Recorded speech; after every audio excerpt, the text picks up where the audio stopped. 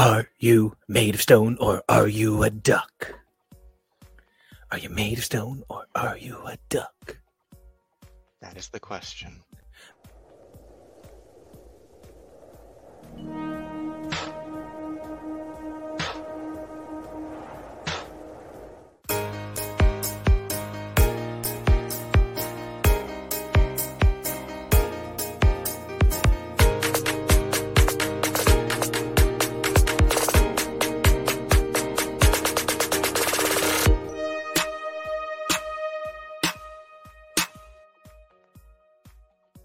Hey everybody, and welcome back to another all-new X's for Show, your premiere show where we talk about all the best media each week and more. I'm Nico, and you can check me out on Twitter and Instagram at NicoAction. That's NicoAction, where I am, of course, representing everybody's favorite Magnum PI copycat. That's right, of course, I am Sunspot. Middle known things, Sunspot and Dale are both meant to represent sort of the like masculine identity that was forged out of Tom Selleck's fucking majestic chest hair. And I goddamn Kevo, I just wanted 10,000 points. I just love that you're wearing your hat. I too love it. I have to tell you, I was you guys are on my smaller screen because I can fit the smaller screen right under the camera, so it more easily looks like I'm on there. And when we start the broadcast, it's really small. I can't see any of you on video, and when we get going, I make it full screen. And so right when we clicked on, and I was like smiling into my camera, was when I first saw your outfit, Kevo, and it is so good. You guys are adorable chipmunks. Thank you. And I'm only sorry that I could not grow the mustache and get, I believe Nico said, roided out on cheese in order to get there with you. But Monterey Jack. But Monterey Jack. Marble cheese act. Kevo, where can everybody find you and what is your name? I'm Kevo. You can find me at Kevo Reilly. That's Kevoreally. And I, of course, am representing the counterpart to this dude, rocking the faux Indiana Jones look. That is Chip from the Chip and Dale Rescue Rangers Adventures. I'm probably not going to keep this hat on. But shout out to our buddy Jeff who made the hat for me. Very cool. I just asked if he could, make the ears, and the hat came in the mail one day. So thanks, cutie. And that's one of those things where, like, I can't say enough positive things about the magic of the cosplay network and how great every one of those people is. And now, TK, because you've already spoken at length, more than we care to hear from you, frankly. Frankly, I think that's the correct instinct. I can't even with you again. But just in case. In case anybody else thinks you're super handsome. Like I am representing Gargoyles, just, and a little bit the Cola Cult from that one episode of Chip and Dale's that I can never stop talking about or singing the song from. That's me, TK. You can find me at XNateXGrayX. I love it. Great. And we are here to talk about a sort of magical, I don't know how to explain it. One of the things that, like, the Disney afternoon and sort of like Disney as a whole represents for so many of us is this magical intersection of so many of our childhood experiences, whether it directly applied to you or you felt you were on the outside of it, because the absence of Disney in your childhood is kind of as much a part of a childhood as the inclusion of Disney, by virtue of the ubiquity, the inescapability of Disney as a brand. If you weren't a part of the Disney experience, that also kind of fucking stands. You know what I mean? So, like, I feel like we're here to talk about a pretty pinnacle thing for anybody who's roughly of our age, and that is the Disney afternoon. Yeah, it's very much one of those, the negative space can show you a lot about the shape as well. And I was thinking about it a lot as we were gearing up for this. And I'm only slightly older than you guys, and I have two older sisters that, like, made sure my media was a little bit more adult than my age anyway. So I realized a lot of the Disney stuff that we're going to talk about, I like just had aged out of. I was not technically too young for the Goofy movie, but when the Goofy movie came out, I was like, I'm too old to be watching this movie. And that to me, like, as I was reviewing all the material we were talking about, there was a lot that I was like, okay, so I grew into older media right around here, right around a lot of this stuff. It's, you know, like it's happening as more of these shows are coming out. Now, Kevo, you know, one of the things that I really love for us is you came with a love of a lot of this programming, maybe not to the like disturbed lack of all else extent that maybe I came, but you know, a lot of this definitely was your childhood. And what is the Disney afternoon to you? You know, I think it was some shows more than others. For me, I never really took to the Duckverse the way that I knew that you had.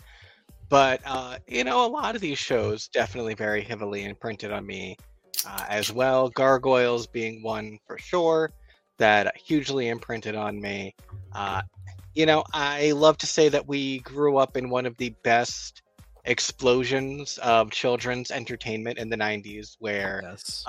you know, right around the same time, it was Nickelodeon was developing in a big way where we got Nicktoons and Snick. Fox Kids developed its afternoon programming block. Saturday morning got really tight, and on WPIX we had the Disney afternoon, and there was such a variety of programming in that way as well, where if you weren't a Disney afternoon kid, perhaps you were a Fox Kids kid instead. And you know, I was all of them, and you know, like you say, I definitely came to this family with my own love of Disney. And yeah, Disney Afternoon was a huge thing. I remember ads on the Disney World buses for it on our first trip to Disney World in like the late 80s. Yeah, they really, this was when they were really trying to rebuild the Disney brand in a huge, huge way between the Renaissance and revamping the Disney stores and this programming block. And, you know, I think hitting on that there were so many options for us as kids really exposes part of what this becomes. The Disney Afternoon represented an entry point for so many people who wanted to have access to this stuff and never did. You know, when I was doing my research for some of this programming, I see some of the all-time greatest up on the screen right now. But, you know, Jungle Book was meant to be essentially... Oh my God, see, I just did it. Tailspin is basically Jungle Book. It's, you know, Mowgli is just Kit Cloudkicker, and Rebecca is just kind of, you know, proto. She's kind of Bagheera. Well, she's kind like of Bagheera. Becky is what she is. Yeah, she's kind of like they didn't quite have down the strong female lead on a cartoon yet, so she does come off a little bit like Baloo, and that's not my favorite. But like then you got like Gosling and Gadget, like it's all over the place. Yeah, well, exactly. I found out some crazy stuff. Darkwing Duck was created as a last-second replacement when they discovered that they didn't own the rights to Rocky and Bullwinkle. So it was going to be about Launchpad and probably feature Gizmo and Gyro and a lot of the expanded Duckverse. And then they came up with, you know, going with a little bit more of a... And you can see it, and we're going to talk a lot about this, but like they were so unsure what the Disney Afternoon was going to be. A lot of it was produced in simultane. So like both versions of Darkwing Duck were kind of produced around the same time. And so there's this really heavy Darkwing Duck as a spy thread. And then there's Darkwing Duck as Batman as a thread. Bonkers, they initially produced the later run female partner episodes, but felt that they were too unfocused, and they produced the male partner episodes first, created them as a prequel, and led that into the episodes they thought were maybe a little bit weaker so that they could be made stronger. Like, so much of this, you know, was really about finding a way to capitalize on an industry that had been waiting for attention, that had been waiting for people to be eager for it. If I'm surprised about anything, it is perhaps the products that got touched.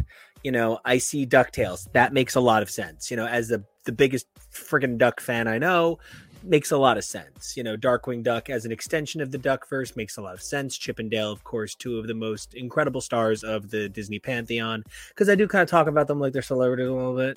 But Jungle Book, surprising. Bonkers, based on Roger Rabbit. Didn't work out with Roger Rabbit for a million reasons. They decided to run the show anyway. Bonkers makes some sense to me. Marsupilami, I'm all for it even, and I love the design and the incredible background on it. But when I think what things from the Disney vault need to be touched, I think unrelated French cartoon characters about fully grown marsupials with families that we're just going to throw out all the cannon for. And correct me if I'm wrong, but I believe Tailspin came out of the fact that Jungle Book had just come out on VHS. And so our generation was falling in love with it again. Or at least it was seeing a lot of re-release in theaters. Yeah, as exactly. Well. It was one of the first movies I saw in theaters that I remember. So yeah. Right. Because we were, VHS had won the tape war, and we were building our collections, and we had these great Disney movies, from Little Mermaid to Beauty and the Beast to Aladdin, that were coming out that we were seeing in theaters expecting to own. And meanwhile, we're getting this back catalog. And one of the things I think is really fascinating is it takes till the mid 90s for us to do the princess stuff, for us to have a Little Mermaid TV show, and to have more stuff that is specifically young girl focused rather than being boy focused in a way that the girls will take the crumbs they can get. And it's very funny that a lot of these early shows are male leads, mostly male adventures. There's not really a lot of princess stuff or stuff that we recognize as being associated with what was the girl Disney stuff back then, but that ends up happening. It just takes a little bit. It takes these shows getting everybody's kind of expectations that we're going to have Disney shows happening into the public kid consciousness. Well, and what's funny too is that Little Mermaid is actually early to mid 90s, but it was never hyper successful. It was never really the hit that people remember the way they remember Aladdin. And you're absolutely right that Disney Afternoon was a lot of action adventure. There were female characters, like you pointed to Gadget and Goslin, but they were never the focus. Little Mermaid, for lack of a better word, I don't want to use a better word. It floundered. And a lot of people, I feel like, wouldn't necessarily even immediately remember that The Little Mermaid got an animated series. Well, and the little bit of research I did into that animated series, just to find out that it actively sought to develop canon. So let alone remember that the show existed, understand that it actually sought to do things. I think what a lot of people don't realize is there's some interesting, significant moments in cross-promotional re-release history. I feel like if I said to a lot of people, hey, do you remember that Disney Afternoon-esque Little Mermaid show? They'd be like, no. But if I was like, In Harmony, a lot of people would immediately break out into that song. Because even if you didn't know it from the animated show, which is totally reasonable that not every 8-year-old was watching, WWOR at 4 a.m, it was on VHSs, and it was included in sing-alongs, and it was in repackagings, and it would run sometimes as a single track between things on early Disney Channel, because Disney Channel didn't used to have commercials, so it used to run little bumpers like that. And even if you didn't have Disney Channel, there were those preview weekends. So there's a lot of material that even if you weren't super familiar with it, there was a lot of ways to get access to it. And it was growing up in this era and on all of this stuff that is a huge part of why I am such a yes, remake and remodel and revamp stuff and give me new versions. And we wouldn't have Tailspin, we wouldn't have DuckTales, we wouldn't every single thing on this image is an existing Disney IP from before Disney Afternoon by like decades at least. And, you know, you want to make it a good version, obviously, but like that's what so much of the Disney Afternoon is just rebuilding off of IPs. So with that in mind, let's take a look. Let's take a trip and, you know, slip on a dream.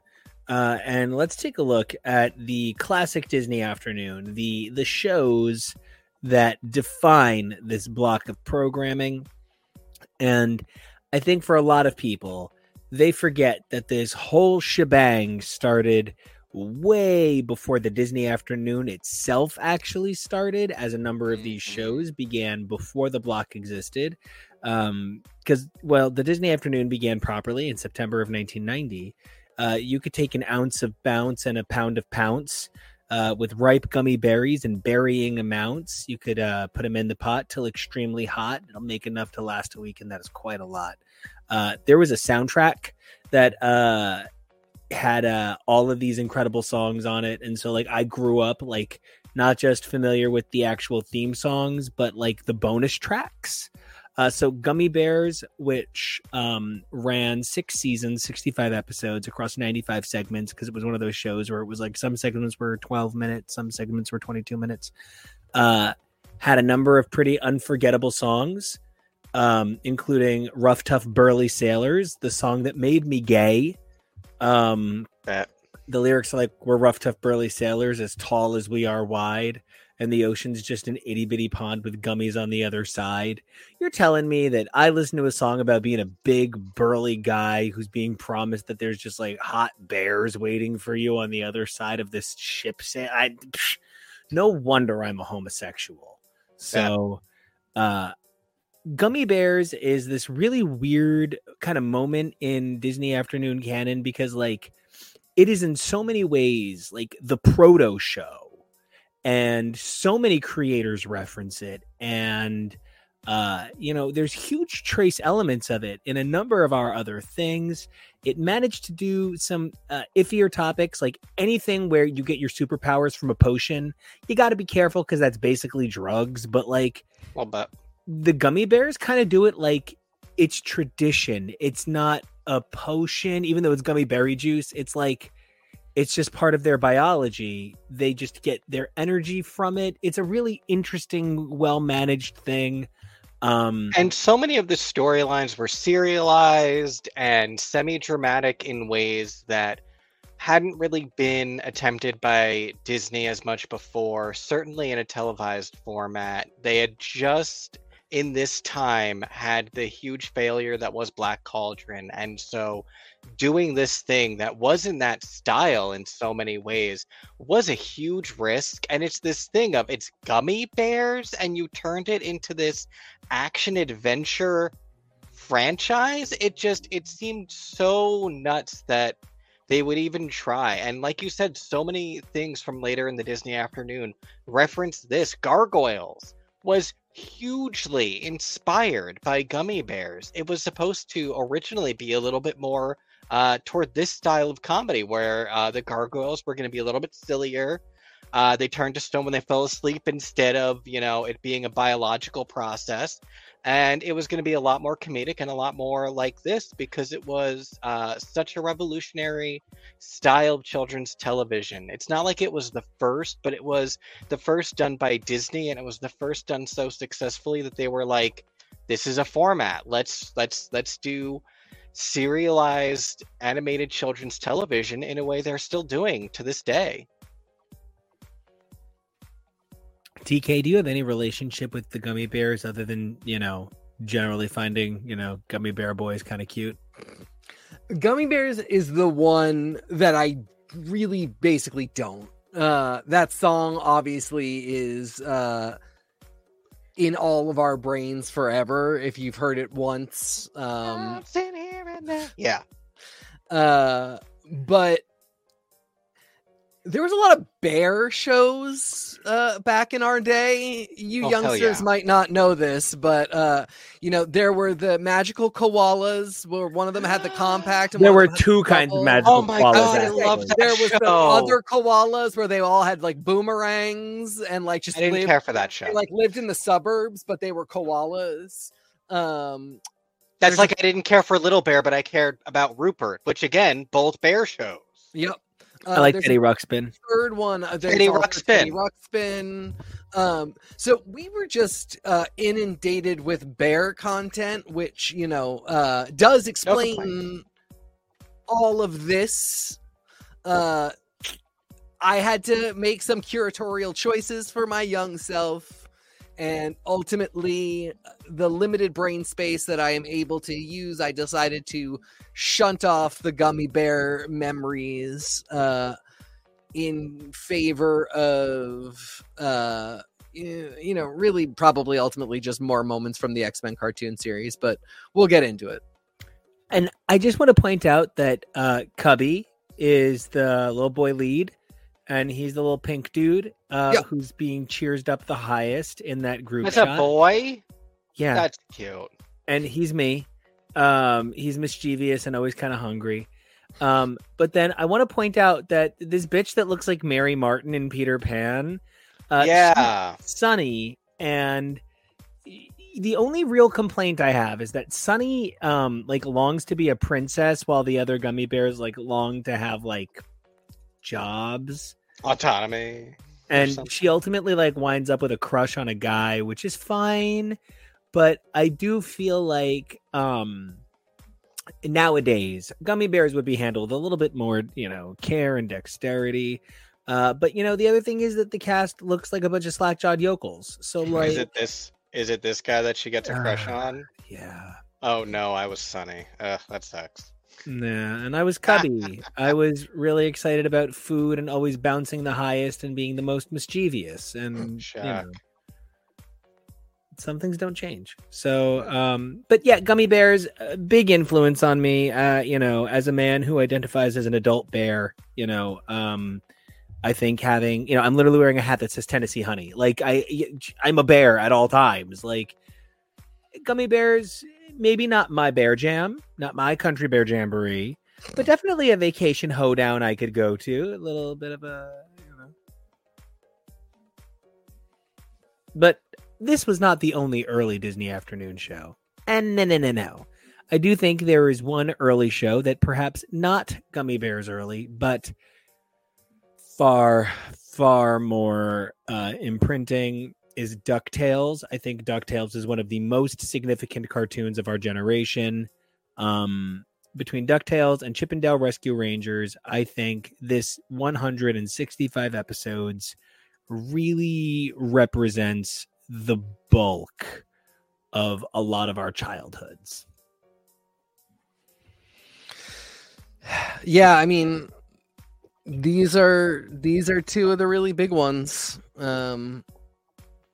I think they set a lot of the tone for our understanding of media and the zeitgeist. Just even the fact that Chip is Magnum PI, Dale is Indiana Jones, two of the more popular male role models or leading men that we will see of the 80s.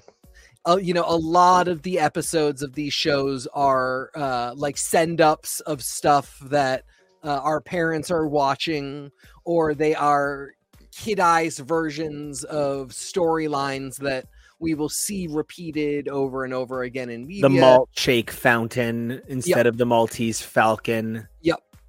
And it really is just kind of prepping us for understanding the media landscape in this way that it also, makes it cheap if you don't really have to innovate new storylines. You just need to find ways to make the storylines palatable to children. Especially when you're already using pre-owned concepts. It's exactly. Really just spin that wheel, mix and mash. Wheel of morality, turn. Kevo, tell us the lesson that we should learn. One of the things that I see from this is We live in an era of 6 seasons and a movie, and sure enough, DuckTales, Legend of the Lost Lamp movie. We also live in an era where my favorite example is that 70s show and Malcolm in the Middle both ended the same day. And that 70s show had 8 seasons and 200 episodes, whereas Malcolm in the Middle had 7 seasons and 150 episodes. I do not think the 8th season of that 70s show was 50 episodes long. And when I look at DuckTales, I see that DuckTales ran 100 episodes across 4 seasons, across pretty much 4 years. But, you know, Chip and Dale ran a year and a half, 3 seasons, 65 episodes. And I think that sort of discrepancy actually does speak to the way we remember a lot of these shows very differently. There's like 13 episodes of Salute Your Shorts with one guy and 13 with the other. You know what I mean? So how do you feel about looking at these two shows side by side when they're like the pinnacle shows?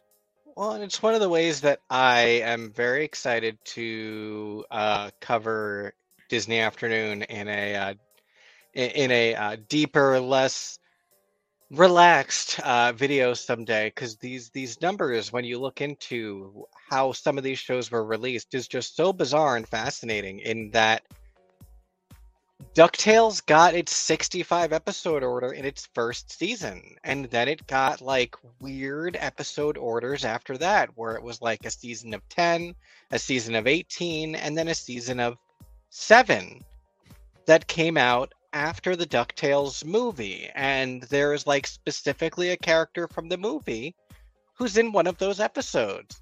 And that's just so random to make 7 more and be done. And I know there's a similar thing for Darkwing, where I think it got like the bulk of its episode order initially, and then it got like 30 more on Disney Channel or something.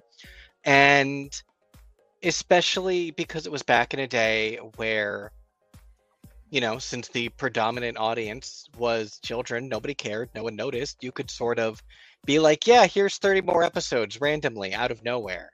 We're going to see on, I think, the next slide, the entire series of Goof Troop aired in 3 months. And then it just continued airing those episodes. And who notices? Vamp for 1 second. I'm going to go get something. I would have just kept talking if you hadn't said anything. Do you have a specific favorite episode of either of these shows? I don't think either of these in particular. Yeah. But like, there were always these landmark tentpole episodes. Usually, it was the multi-parters that were some exciting event or something. I have bigger ones for Tailspin coming up next that I'm like, yep, I remember Tailspin, which is weird because I feel like I like Chip and Dale more. I didn't like the villain though, but I think that's because he was gay coded. Yeah, there was a lot of that too. Bet. What about you? I mean, as I mentioned earlier, for Chip and Dale's, it is the Cola Cult episode, which I just think is bonkers. And again, like such odd preparation for what we're going to see in the news growing up after watching this. Like, I was fully ready for Heaven's Gate, having watched the Cola Cult episode. Yeah, I get that. And for DuckTales, it's any episode with Magic of the Spell. So I want to tell a magic story. Yeah. Growing up, I loved comics a lot, and my parents were really indulgent. And they loved buying me comics, and something that my parents thought were like safe. Right, because like sometimes they would buy me like a Marvel comic, and I would be like, "Oh, yo, this is awesome," and they'd be like, "Oh, tell me about what's in it," and I'd be like, "So this guy gets his chest exploded, and then this lady is in a swimsuit," and so like they would be like, "Maybe we don't give the 9-year-old Marvel comics right now." It was it was like 1994, and not that there was anything wrong with those things, but they wanted to control what I had, and so I did get a lot of Disney comics, and like as an adult, finding out that so many of the Disney comics I read as a kid are like actually like critically well loved and well respected, And so not only is TK, my family, not only is he somebody that I couldn't live without, I love going up to Maine because one of the great things about where he lives is the shops, the culture. It's just really second to none. And Coast City Comics up in Maine made an unbelievable deal with me on Free Comic Book Day last year. I mean, I really think they had to take a loss. And they sold me this unbelievable IDW artist edition of Life and Time of Scrooge McDuck, which for those of you who don't know, there was a guy named Carl Barks who did a lot of early significant work on the Duckburg universe and Disney Comics. And then a guy named Don Rosa came along in the 90s and reorganized it into a really beautiful, carefully cultivated backstory, which would go on to be just so well respected. And it was coming out around the same time as DuckTales. And DuckTales, of course, finished production well before 1990, with Life and Times of Scrooge McDuck coming out in 1992 to 1994.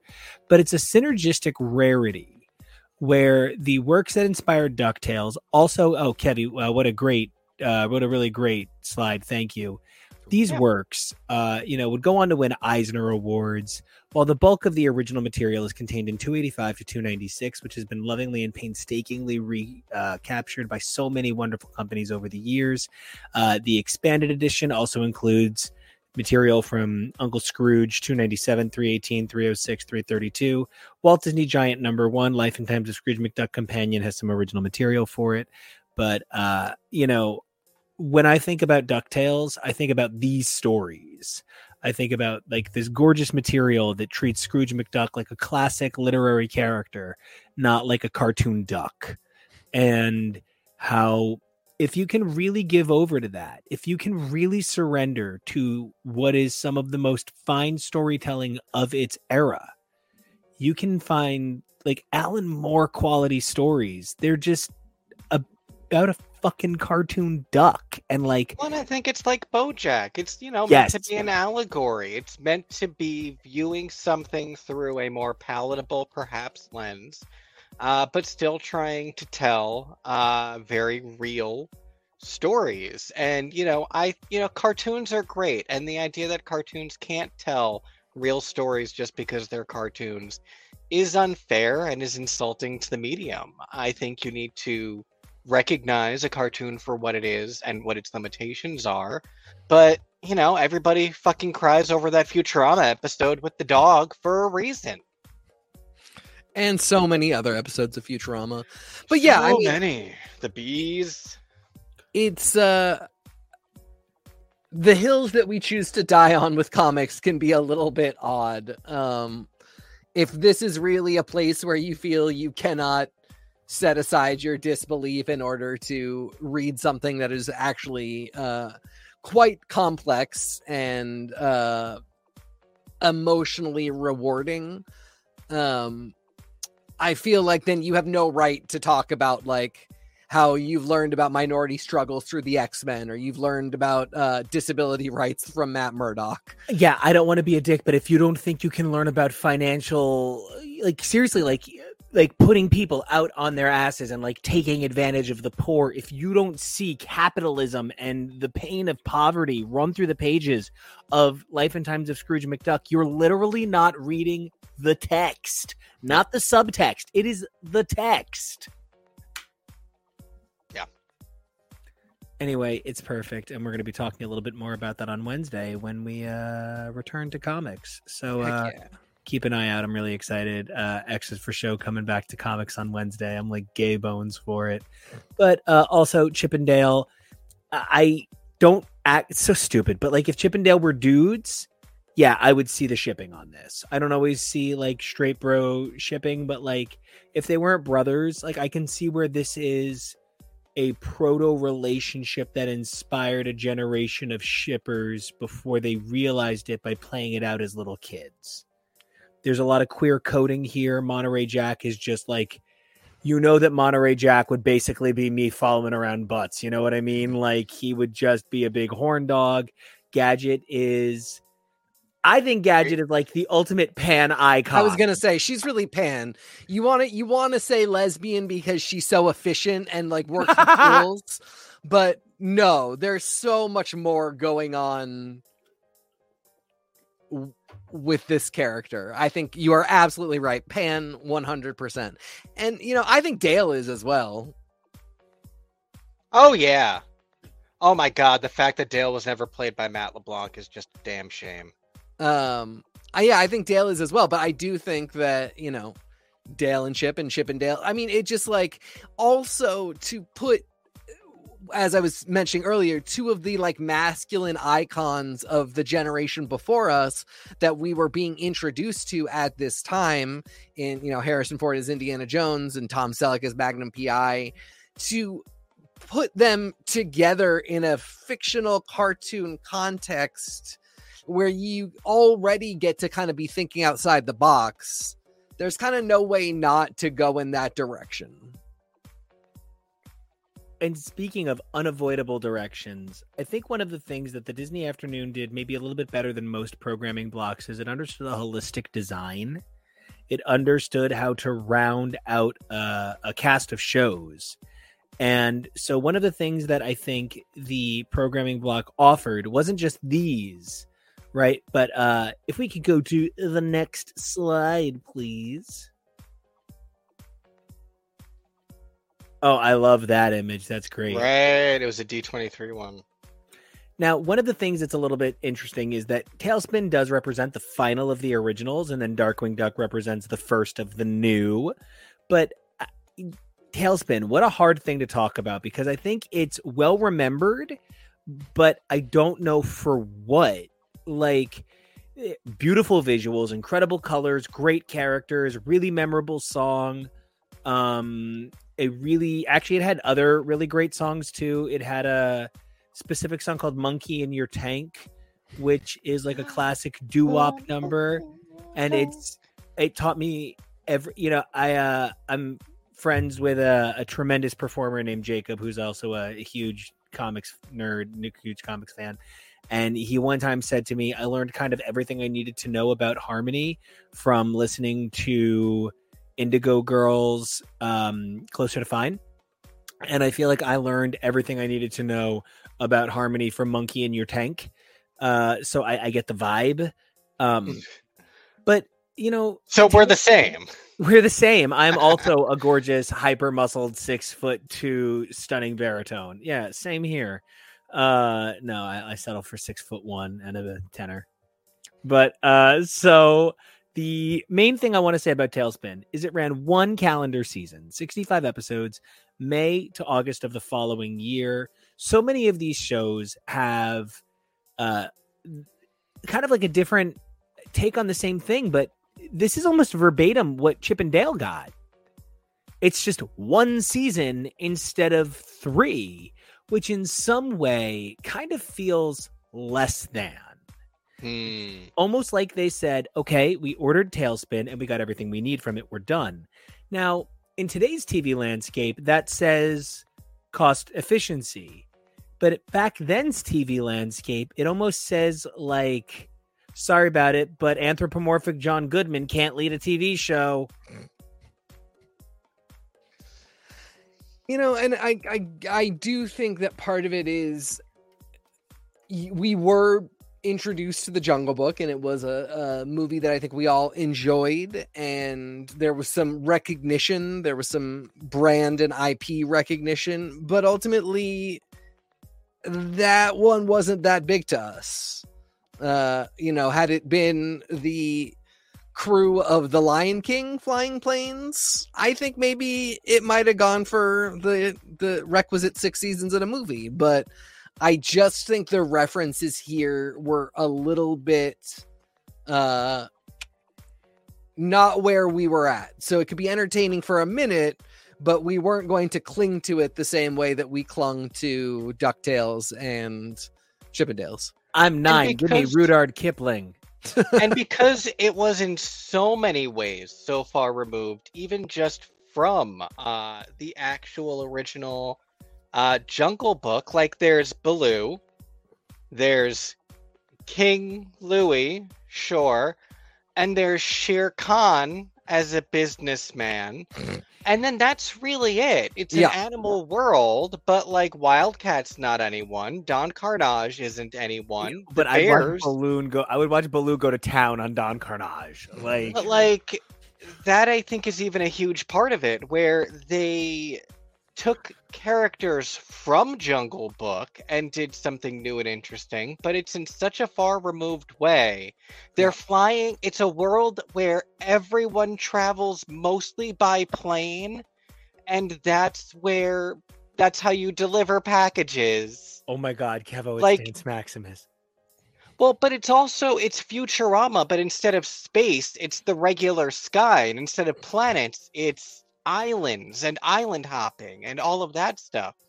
But yeah, it's this really bizarre world in the first place that they mapped randomly these characters from the Jungle Book on, and frankly, we barely see Shere Khan in the show. Yeah. He's always this shadowy figure who rarely, if ever, leaves that office, and he's very intimidating, and that was it. So it's, again, really mostly Baloo and Louie who interacted in one song in the original movie. So a lot of it was really bizarre. So ultimately, we know most of these characters more from Tailspin And frequently than we do Jungle Book. Yeah.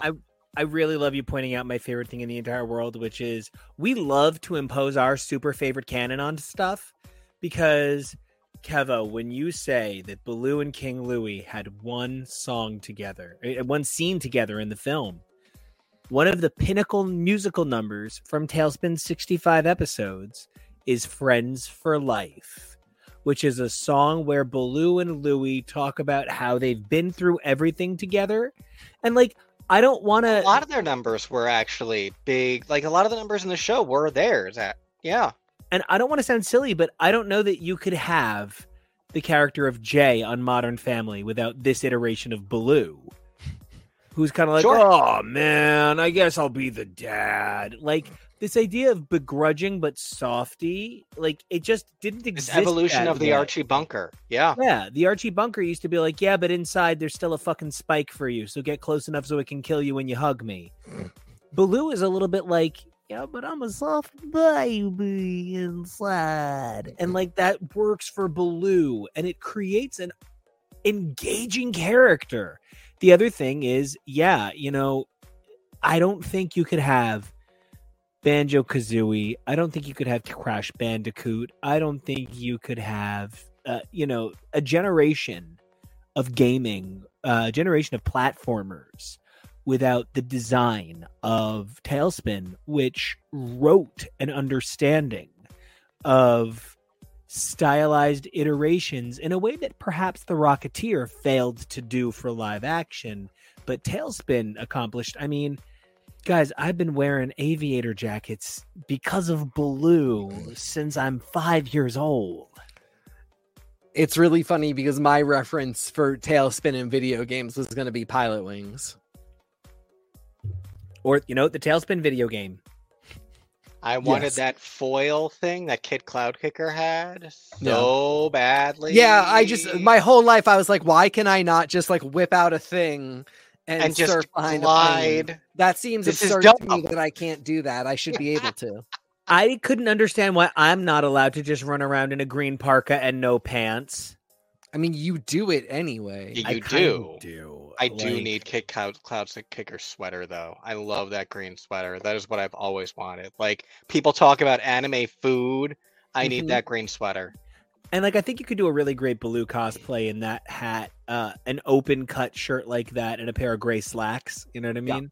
Those slacks are a knockout. And now, Also, enough cannot be said about the fact that the one Tailspin crossover episode that we were able to get in DuckTales featured Max and Jane from Happy Endings playing the adult Kid Cloud Kicker and Molly Cunningham. And on modern DuckTales, not on classic DuckTales. yeah, on modern DuckTales. And I need more of that so badly. But what are you going to do? And I just want to say that not enough can be said for Rebecca and her daughter on Tailspin. Like, you know, we lived in an era where women were made to definitely feel secondary in animated shows, and I don't think she quite did what we needed. Like I said at the beginning of the episode, I feel she played a very Raymond kind of role. But what I really appreciate is that when I take a look at the design of Rebecca, I do actually see like a thought out character.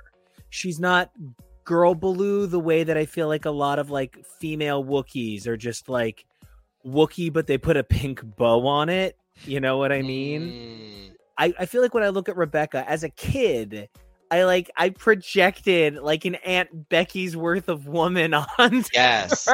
And what a performance from Sally Struthers. Truly, really, Sally truly, Struthers. where when I learned that's who played Rebecca Cunningham as an adult, I was like, holy crap. She's Kinky Boots.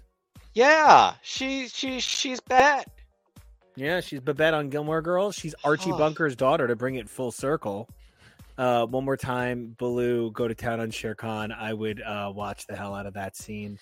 Like Austin Wolf as Baloo, you know? So, and now let's talk about my childhood hero. Let's talk about the only guy I've ever wanted to be with all my heart and soul.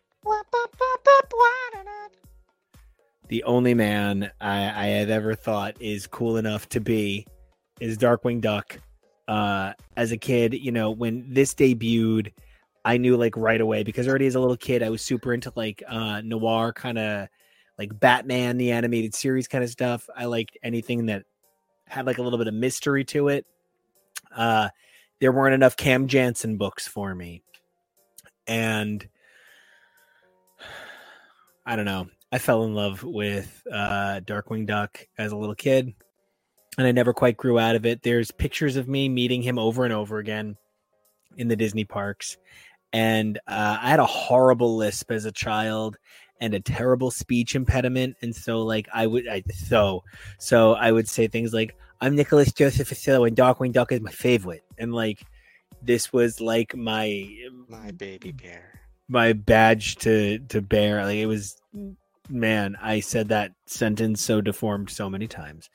You know, and it's really interesting because like, even as a kid, I understood that it's so stupid, but as a kid, I understood that like I physically appreciated the size of Launchpad more, but there's something at the heart of who Darkwing Duck is that is so genuine. You know, it's fitting that he's voiced by Jim Cummings because he actually has a lot of the quintessential elements that make a Pooh Bear. And like, not to be silly, but like I do actually like, you know, in my daily life, I kind of really do identify as a Pooh Bear. I don't know that anybody should want anything more than to eat all day, never wear pants, and to live near all of their friends. I don't know that anything could be greater than that. And I really identify with that. And Darkwing Duck actually really kind of has some of that. He just wants to protect his city. He kind of just wants to be left alone. Just fuck off is what you should do.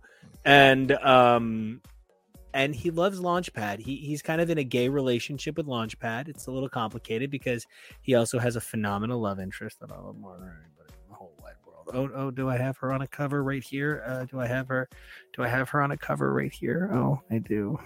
I'm always ready to go. So, I love her. I don't know. I think Darkwing Duck is like the most significant thing on my psyche as a kid, next to Daredevil, perhaps.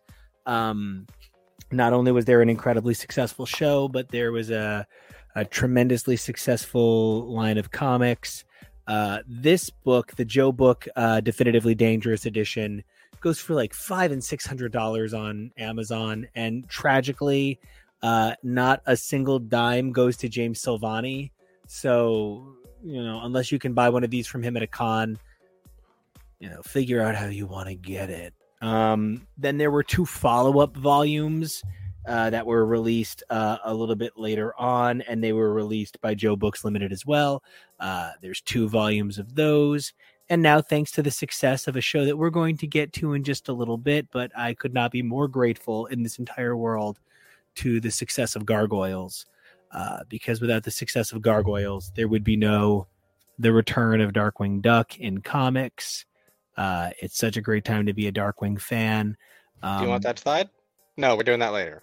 Yeah, and I mean, we're going to really get in depth with the Darkwing comics on Wednesday, the Darkwing comics and the Gargoyles comics. But I really needed to say that, like, you know, this was like my favorite thing as a little kid. There was so little merchandise. There was the one plush. There were 6 action figures, the one motorcycle, the jet. There was the T-shirt. There was the screen printed shirt available in Disney.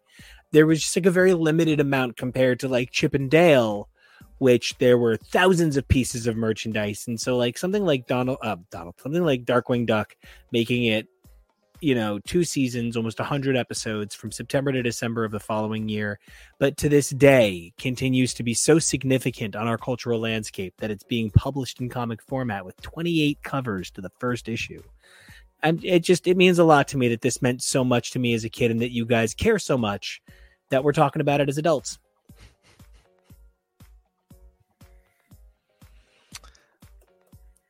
I gotta say, it didn't have the same impact on me, but it was... Hold on, I'm removing you.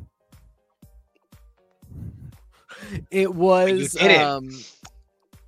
omnipresent. Like, this really was like, you could not get the Darkwing Duck theme song out of your head as a kid. And there was just a charm. We'll talk about it with Gargoyles, but like the holy trinity of like action cartoons for us was X-Men, Gargoyles, and Batman, all of which amazing cartoons taught me how to love serialized storytelling, allowed me to love comic books, fun in their own way, but never really lighthearted. Like X-Men, even when it tries to do a lighthearted episode, isn't funny. It's not like they don't manage to do humor. They manage to adapt the big beats of comic storytelling onto small screen animation very well, but there's a lot of like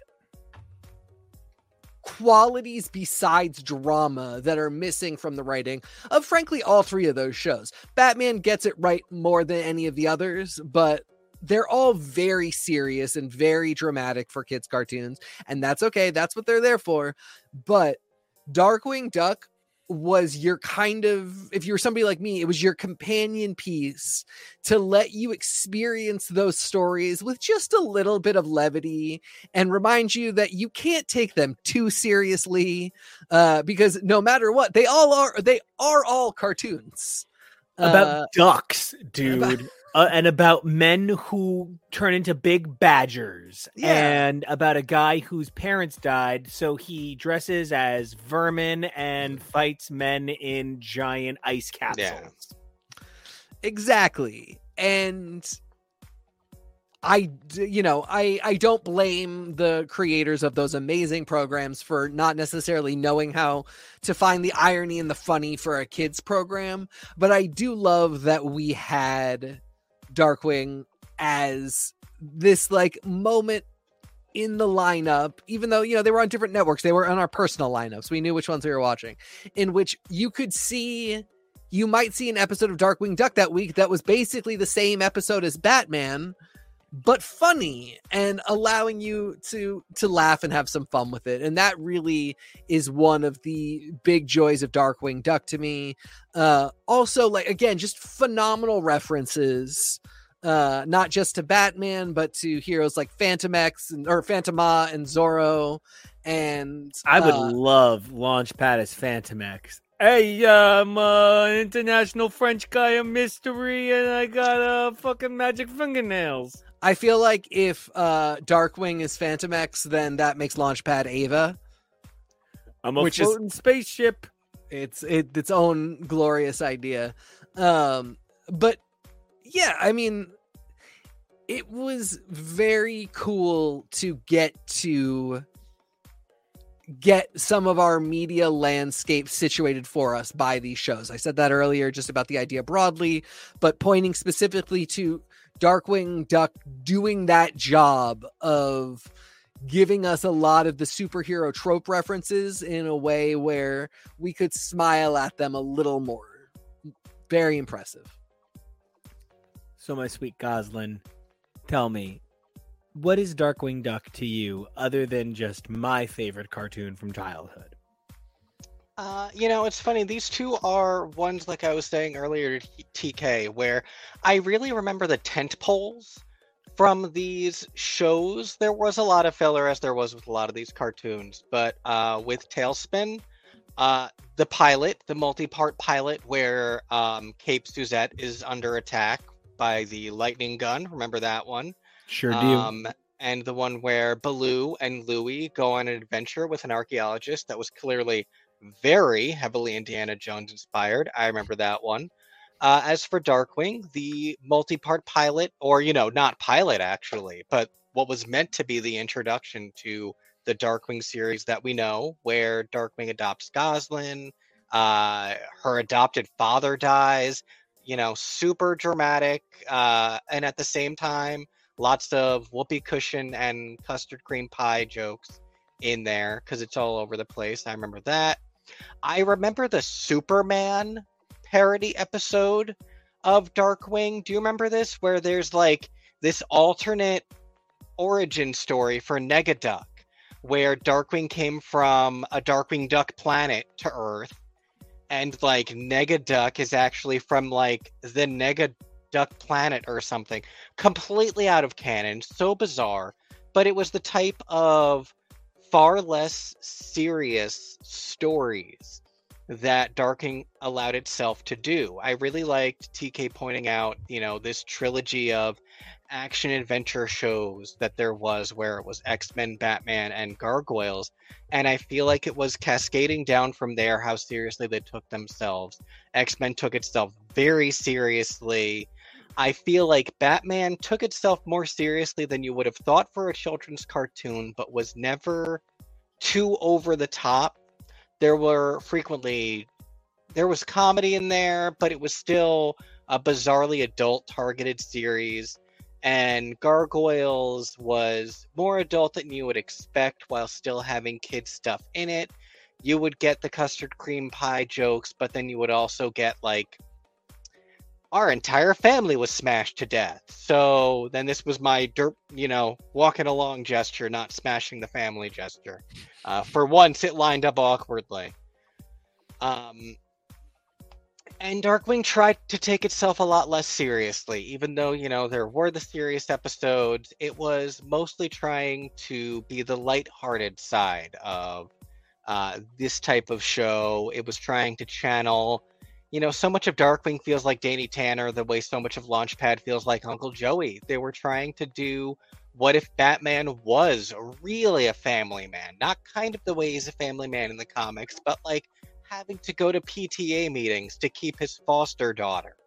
And so this blending between Batman and TGIF was a really unique take that I don't feel like we've seen done adequately as well since, that I would love to see more of. And that's part of what imprinted on me. He wasn't just a superhero, he was a dad. And they always made sure to emphasize, he's also her dad. And I just want to be weird for a second, just remind everybody that the Batman we're talking about was like a homosexual, right? Like, it's Pride Month, and like the most significant Batman voice actor of all time was a gay man, and is the Batman voice that we all use because we make fun of Christian Bale. When you do Michael Keaton as Batman, you're also just sort of doing Blaine Sternin, which is a Frasier reference to one of the all-time best Frasier episodes ever. What? Why did I just get shushed? No one knows Frasier references. It's been 20 years. Stop it. Well, it's a great episode, but fine, Beetlejuice. And the bad episode. It's funny as hell. So anyway, it's the memorable Batman. Thanks, Guy. You're super great. Rest in power, rest in pride, and all the other super hot stuff you get for being, an awesome gay Batman. Thank you. And speaking of awesome father figures, one of the things that I really think about when I think about Goof Troop is okay, and hear me out. This is the dumbest sentence I'm ever going to say. But I think there couldn't be a The OC without Goof Troop, because to my memory, when I think about Doug or Rugrats, the balance of adults to children is clearly in the favor of the children. Yep. When I think about the balance of adults to children on Darkwing, it's clearly in favor of the adults. And it didn't on 90210. Sure. Don't care about the adults there. For DuckTales, it for DuckTales, it definitely cheated more toward Huey, Dewey, and Louie, where the adults got some of the action in the background in like a hard to explain way. But Goof Troop really made me feel 50-50. Goof Troop made me feel 100% balanced. Yeah. The reason I started giggling for a moment, just so everyone knows, the audio slowed down and then sped up to catch up to itself. So all of a sudden the song sped up. It made me want to talk on super speed. StreamYard was giving you a nightcore of your own song. That's a gift. Yeah, and so that's why I started giggling. So, anyway, so yeah, I do think that's the thing. I think that Goof Troop did. Yeah, Kevo, like one of the things you sold me with DOC on is it balanced the adults and the children. And that's something that the One Tree Hill cast never quite did, even though, they're parallel shows. I think Goof Troop was like 50% adults and 50% the kids. And I just really think that was the first show that I thought that. It's also the first time I remember thinking, this is aimed at me and I'm getting older. Like, I remember thinking that these aren't Rugrats. Like, Max Goof is like, he's cool. I want to be a cool dog kid. He was a middle schooler, not an elementary schooler. Yeah. And I think there was so much focus on the adults because Goofy was really the entrance character. I can't remember if Max Goof existed before this show. He existed as Lil Goof. He existed as Little Goofy, who would appear in shorts, but he wasn't a defined character. He existed the way... oh gosh, there was a character we were talking about earlier that I wanted to mention did exist prior to air, but yeah, there's a number of characters like that. But that's a good question, Kevo. He was just like Lil Goof prior to this. But even then, he was just Little Goof. The way that there's the Mickey nephews or whoever. I don't know who those characters are, but I see them and stuff. Rodentio and Mouse. I didn't even know Pete was a character before this because Mickey shorts had gone so out of vogue that Pete's so hot. What did I recognize Pete from? But Goofy, everyone knew Goofy. Everyone knows Goofy. So that was the focus character in so many ways. He was the Steve Urkel of his own show. Yes, I really get that. And I joke that Pete's so hot, but obviously the guy who is just Dokes from Dexter from Bonkers, who's just supplies, motherfucker. That's obviously what I project onto Pete, clearly. Yeah. But one of the things that I think that Pete gave me a sense of as a kid, I knew Pete from stuff like Steamboat Willie-esque material because of DTV, which I've talked about extensively, which was a repackaging of classic cartoons set to more modern music, a la MTV-style music videos, using recuts of the Disney usable Silly Symphonies cartoons they were just sitting on. They couldn't make money on. So I remember seeing Big Pete and being like, wow, this is kind of surprising. And for those of you who were Epcot kids in the 80s, there was a pavilion that was opened after the original run of Epcot pavilions, known as the Wonders of Life. And the Wonders of Life featured a film called Goofy About Health, which featured Goofy as an alcoholic, chain-smoking, womanizing, hard-living, no-sleeping, work-addicted, road rage motherfucker. And he needs to learn to get healthy. And then throughout the Wonders of Life Pavilion, you do things like ride exercise bikes and like you learn about like how to live a healthy life. I always thought there was something really interesting about that. Was designed in like 1989 and then Goof Troop starts in 1992. So, you know, the idea of Goofy as a recognizable, livable character, a person we could relate to, and Donald as a person we could relate to, but Mickey still showing up in things as chairman emeritus and showing up in like the Muppets Go to Disney World specials, still as this magical figure.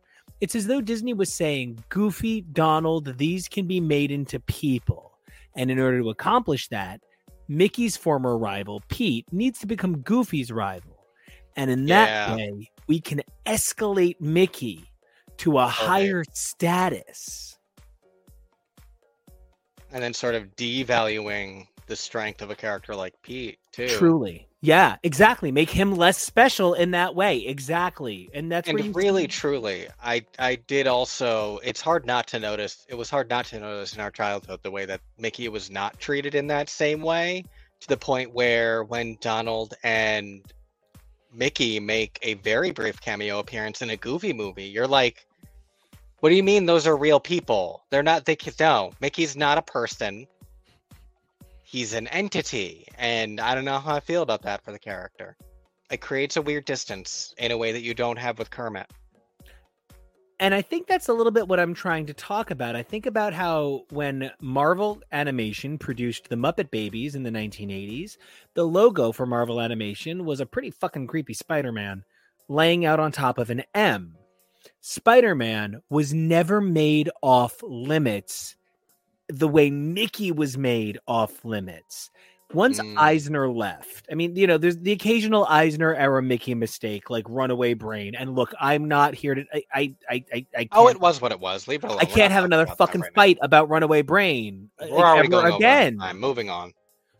But you know, we see things in the Iger era, like the return to the identifiable Mickey of action adventure short, in the form of failures like Phil Spector's Epic Mickeys.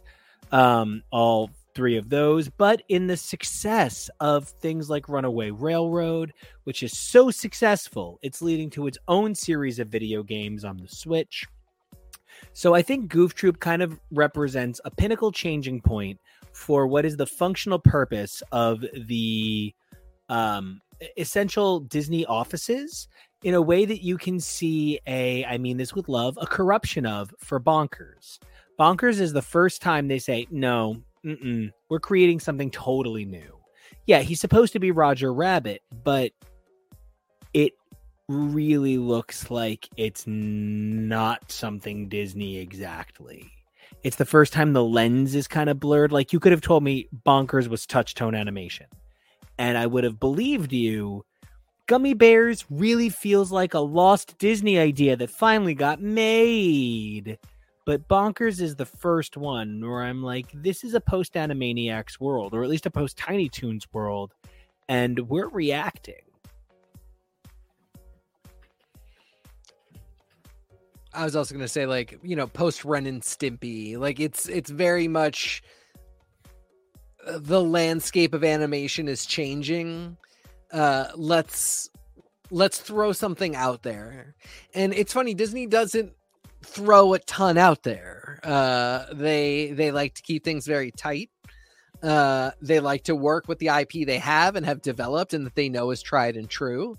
And while, you know, it wasn't a success that they tried in the first place, I find interesting. And it does sort, again, it's that thing that we were saying earlier of like,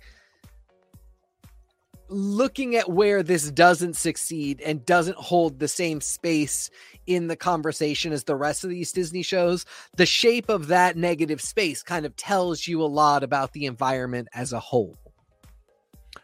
It's a landscape discussion when you think about the contextualization. I really agree.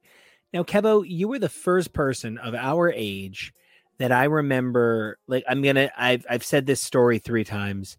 The first time I talked about, the first time I saw a commercial for Cat Dog, I thought it was a joke. And then somebody was like, no, you've never watched Cat Dog? And I was like, no, fuck yourself.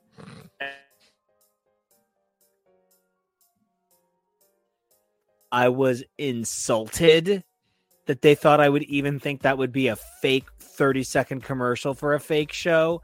No show. This is the theme song for a real show. And like, I come to find that, you just got to change how you think about things to understand something you might not have expected. But, and I've come to understand how bonkers, like we're talking about it transformed television. But you, Kevo, you're the first person of like our age group that said to me, I thought bonkers was cool. And like, I think that really reflects that you were the person that told me that Avatar: The Last Airbender was cool in college. You know what I mean?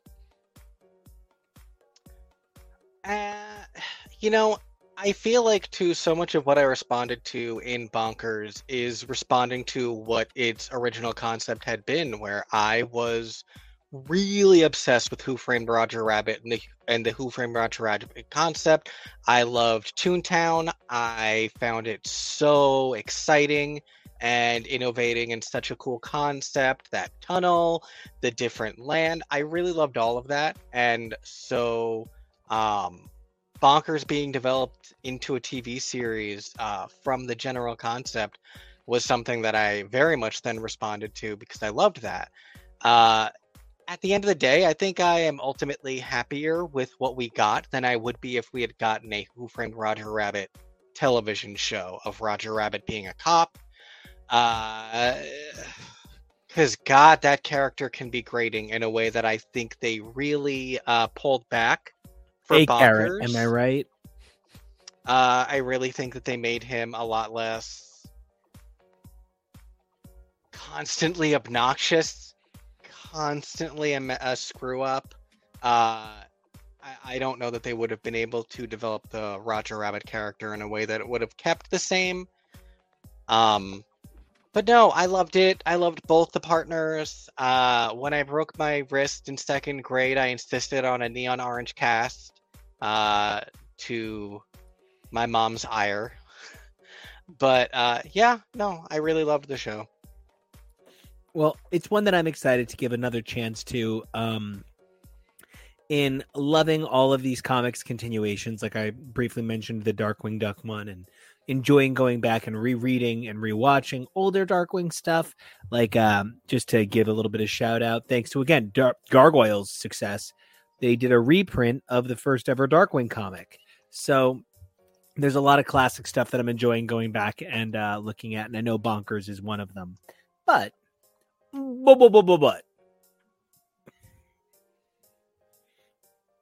to take a look at next, yes, please, at the next slide, I can think of no show that any of us recognize as more serious, as a bigger statement on the shut the fuck up, TK, as a bigger statement. We know you're gonna say Shnookums and Meat. On the fuck. Stop it. Sometimes you just gotta get to the joke, and once Kevin had already cut to the slide. We're 73 minutes in. Just say it. Shnookums and Meat. No one remembers it. It's a spinoff of Marsupilami. I remember Frank Welker Welker. That it existed. Are you serious? Frank Welker is Meat. Insane. I remember it existing. I never watched it. It didn't look like my style. It looked more like a Nicktoon. I think it looks more like an Oh Yeah cartoon, to be be honest with you. Nicktoons. Those are Nicktoons. No, I guess Cartoon Network, yeah. I'm talking like Ed, and Eddie shit. I'm talking like... It was weird. I loved Marsupilami, but that was like CBS. That never made it to Disney Afternoon.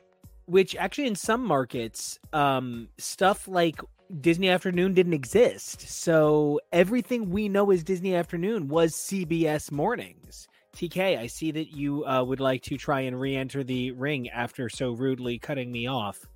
I did not cut you off at Wait, what was that? I'm sorry. Get to the joke. Coming from the deep south of the far north, very backwoods land, I was trying to figure. I said earlier, like, I think I was too old for some of these shows, and I was specifically thinking about Goof Troop. What I was actually thinking about was the Goofy movie. Goof Troop, I just didn't have, because we didn't have the Disney Channel for a very long time, and we were only getting some of these shows aired on other networks. So a bunch of this stuff we just never got, and both Goof Troop and Bonkers were two that, you know, since we did not have the Disney Channel, they didn't air on whatever affiliate network was running a bunch of these shows. Neither did Shnookums and Meat. Marsupilami did. Raw Tunage sounds vaguely vulgar. Well, it's raw tonnage, but they know what they're doing. Yeah. But yeah, so I mean, it's just funny now. As you were talking about a bunch of these, I was like, no, 92, that's not right. I wasn't like fully into adult shit by then, but it was that ultimately we just like didn't get it. I would see it randomly when we would go to Disney World and they would have Disney at the hotel on the TV. Now, Kevo, you know, I could talk for 45 minutes about Darkwing Duck and just like what the title means to me. And I know that these 3 syllables have the same reaction for you. So talk to me about Gargoyle and why. I mean, you know, where's my little man? Oh, he's too far up there. I'll have him for Wednesday. I have my little plush gargoyle Goliath. This guy's over here for now, though. Got my little Pop Funko Goliath. So, you know, when I think about Gargoyles, I think that this was the first really serious cartoon that wasn't based on something for me. Like, yeah, Batman was Batman. Don't be stupid. That's Batman. You know what I mean? But like, this was Gargoyles, man. It debuted on a Friday. They treated it so serious. There was a VHS, and it seemed so dramatic. And like the first season, it only aired on Fridays. Yeah, the lady in it had a cool red jacket. And it wasn't even the first serious children's television show, but I feel like it was the first one that was done with such specific intent. No, get this out of here. Absolutely not. I'm trying to be a good producer too. No, get the hell out of here. It was one of the first ones done with such serious, like, because that made me lose my train of thought. Now you gotta talk. I don't even know what the hell I was gonna say.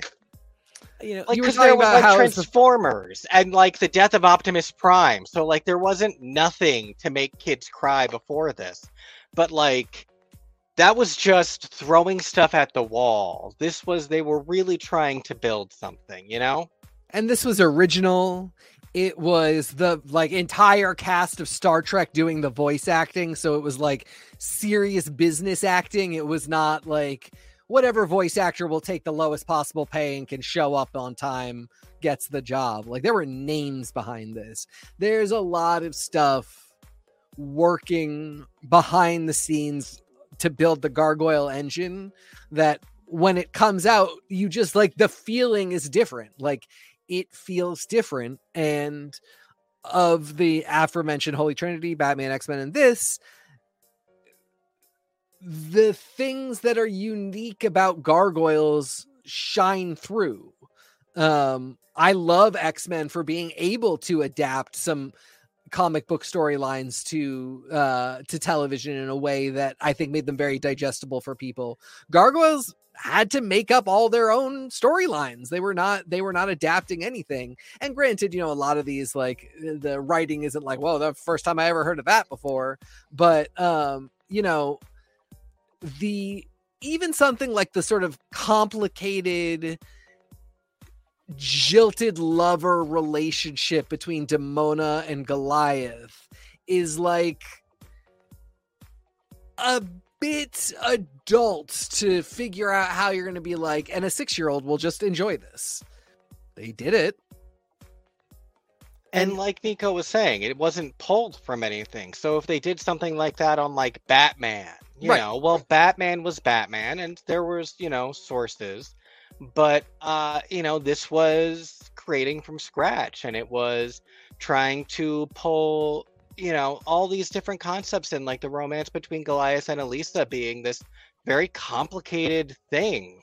And I feel like that as queer people is something that we hugely resonated with. Just in general, the concept of gargoyles feeling isolated. It pulled a lot of those X-Men concepts in ways that weren't quite as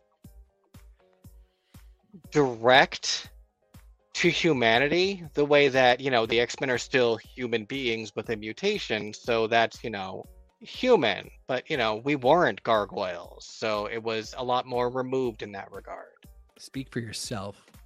And you can see where Greg Weisman is super affected by Sandman at this point. You know, 1994, It's 5 years into Sandman's production, and there's a certain sense of grandeur. You know, I'm definitely a guy who's obsessed with being, you know, physically fit, but like there's something to be said about how our brains determine size and recognize things and have certain reactions to it. And these character model design sheets that Disney Fandom Wikia has done such a beautiful job preserving and Kevo has done such a great job highlighting really do a great job to express this.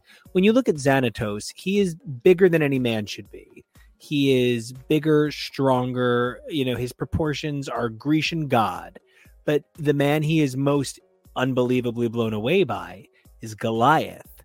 Now, the truth is, even a Lexington or a Brooklyn is stronger than a Xanatos any day of the week. But Xanatos is obsessed with a physical grandeur. And then there's other levels. Like, frankly, Demona is very clear that she feels secondaried because she's a woman.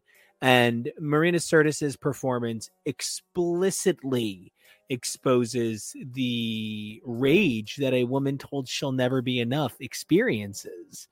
And yet you still have those things contrasted with a Hudson who's not sad he's old. He believes his age is well earned.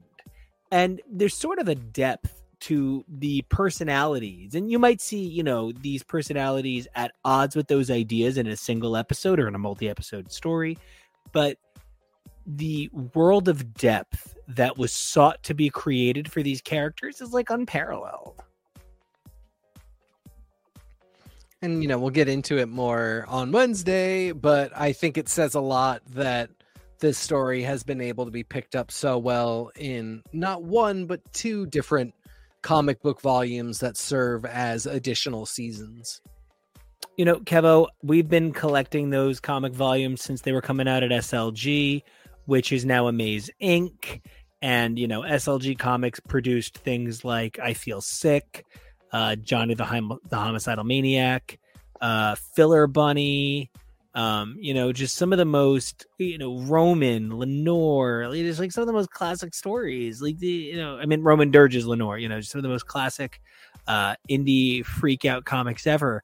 And when Gargoyles went there, I was like, are you sure? But, you know, we collected those, Kevo, and like you're rewarded with like the most successful any Disney comic has ever been. It was such a rough time, though. You know, and again, this is why I get so enraged when people are like, make new things. No, some people want the old things to come back, and it took so long to get them. And it had such a rough road back at Amaze Inc. and really thought it lost its only second chance. And, you know, the number of chances that Darkwing has had through comics as well. And, you know, people have really struggled to get some of these still beloved and still fondly remembered properties back in the spotlight. And so it's just really cool that it seems to be going strong currently. And I know you have a really great slide for that. If you just want to bring those up for Darkwing and Gargoyles real quick, I just want to highlight, that while not everything from the Disney afternoon that we're talking about has had this incredible longevity and is still seeing print like this, Darkwing and Gargoyles are seeing just an unparalleled era of success coming back. You can see that the Darkwing covers even reference the Frank Miller Dark Knight Returns, one of the most famous comics of all time.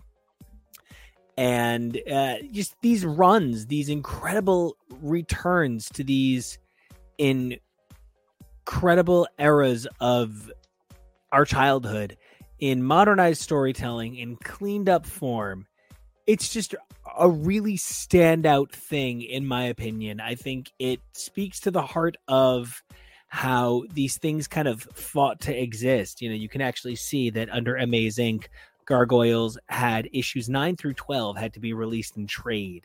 So they've never seen full-size print. They've never seen proper LCS release. And that's a very different situation than 7 issues coming out in 7 months, high sellers, multiple covers. It's a very different world. And congratulations to Gargoyles for earning this. And they did earn it. The stories are really good. I'm so excited to talk about the Gargoyles book, which I was just really impressed by and have really been enjoying reading it. My one realm of disappointment or sort of zone of reservation is now that we are all of these years later, and I feel like we are living proof that there's still such a passion for these projects. It's unfortunate to me that there hasn't been more done there's so few projects that we are nostalgic about that have been allowed to grow up with us. The deal is, if it can't be resold for the next generation of children, it can be sold as a nostalgia product, but it can't be sort of reworked to say oh, well, if you loved this when you were 10, how can we show it to you again as a 35-year-old in a way that you might find really interesting? We saw that with Power Rangers. We see Star Wars is the example of and I love this when it's explained like this, but Star Wars is always for that generation of kids. I love that about Star Wars, but it does mean that for those of us who experienced the New Hope as sort of our childhood, there's no growing that up for us to revisit as 30 somethings. And to me, Gargoyles especially is the best example of man, would I kill to see a mature Gargoyle show. The comic is actually doing a shockingly good job of getting really close to that, but I would really kill for the show. And I cannot wait to come back and talk a little bit more about this, but we're going to take a quick commercial break, come back and finish out the Diz Afternoon retrospective. And while you're at it, while you're breaking, check out this amazing commercial. And don't forget, subscribe, comment, follow us on social media, write your favorite recipe down, whatever you want to do. And we are back to finish out the Disney afternoon discussion. So we've gotten ourselves up through the mighty 1994, where we've looked at up through Gargoyles. It kind of shocks me to see that Gargoyles ran an actual 3 years across 3 seasons, ending in 1997. Just feels like so few of these shows actually ran the number of years that match the number of seasons. That's a different conversation. Yeah. So let's move right along and take a look at the next thing.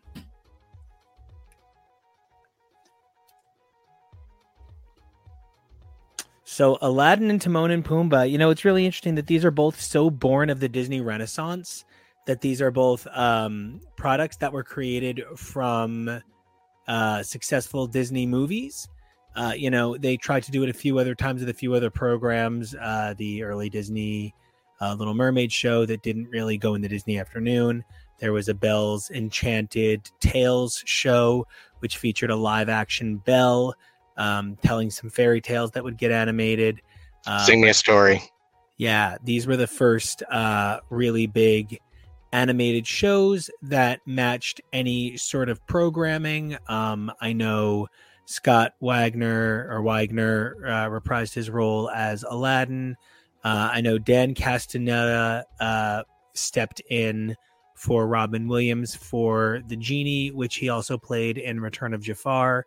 While Nathan Lane would play Timon for a handful of episodes in Timon and Pumbaa, he would actually step down pretty early on in production, while Ernie Sabella would continue on in the role of Pumbaa for the majority of the series.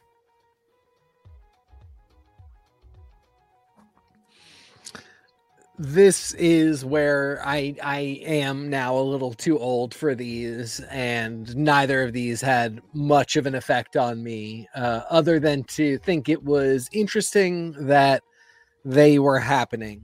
It was especially, I always associate Aladdin and the Clueless TV show as being like, oh, that's weird. They just tried to make a TV show out of a movie. Aladdin was one that I was into and very much got, and I felt like with the setup of there being first the sequel to Aladdin and then the series, and then ultimately the third movie sort of acting to wrap everything up once the series was over, I always thought built Aladdin into a really cool and interesting franchise that I've always enjoyed. It was Timon and Pumbaa to me that was a lot stranger, because that one I felt, I don't know, it just felt like it came so far after and was so far removed from what the concept was. Aladdin was, an adventure film, but Timon and Pumbaa was this weird thing where like they used a lot of meta humor. Like, look, it's them using a chessboard and like a chef's serving dish that was, that's a lot more the Genie type humor in a really weird way that I don't feel matched the tone of the film. And it was just very strange. And I think the main thing is that the problem is that Aladdin is a continuation of Aladdin, and that it's literally just called more Aladdin. It's just more Aladdin. But Timon and Pumbaa is literally side characters. So I think that with that in mind, it really does just sort of pivot out of the branch that it comes from. And, seeing 3 seasons, 86, 3 seasons, 85 episodes, it seems like that was very intentional. It seems like it was, they had a goal, they had a production in mind. They said, we're going to go back, we're going to make more from these shows. And with that in mind, they produced a pretty specific number of episodes. I just have to assume it has to do with how they aired, that they were produced all in the same form, regardless. This is another one of those things where the first 46 episodes aired from September 1995 to November 1996, and then 3 years later, 39 more episodes. And so the way that these things are produced and released is just really bizarre sometimes. Now, moving on to the next set of shows, after Aladdin and Timon and Pumbaa, in 94, 95, there's a pretty big changeover for what they're looking to produce. Even if you go by Timon and Pumbaa being an offshoot, it always seemed like an offshoot that was more aware that it was created for our parents with us in mind, than it was created for us with our parents in mind, whereas Animaniacs was created for our parents with us in mind. That was like an adults program. Tiny Toons was created for us with our parents in mind. There's a little bit of a kind of a difference in the middle. Quack Pack and Mighty Ducks feel very much like two shows created for 1996 that were designed explicitly with getting kids to bring up things that their parents would be okay with buying. They don't seem like they were designed to be thoughtful programs. Slightly aging the nephews to make them look dirty and wet does not accomplish anything to further the Duckburg narrative. And when I looked at the Mighty Ducks cartoon, I thought it was just going to be about an anthropomorphic world of ducks that play hockey. No, it's aliens. Yep. And Ian Ziering is,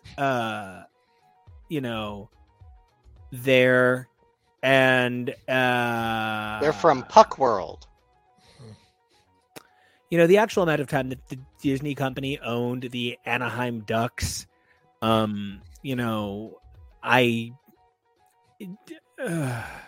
it's strange to me that this lasted shorter on the Disney afternoon than Mighty Ducks Game Changers lasted on Disney Plus. Huh. That's funny. Yeah, this is again like out of my. I actually didn't really know Mighty Ducks existed until we started talking about it for this. I was vaguely aware of it, but like I did also assume it was about the hockey team that was somehow animated. And yeah, I don't have memories of either of these. And I think your description of what they did to Huey, Dewey, and Louie was pretty perfect. You're muted, Baba. They just seem wet. Yeah, they just seem wet. Pamela Adlon plays Dewey here. That is, of course, Pamela Adlon, the indie darling of a million TV shows and movies. And she played the mom in Bumblebee, and she plays female Louis C.K. in everything. E.G. Daly's Louis, so Tommy Pickles. Yeah, it's so interesting because I do think in some ways this gave birth to the modern DuckTales' reboot with more famous actors. But, Danny Pudi,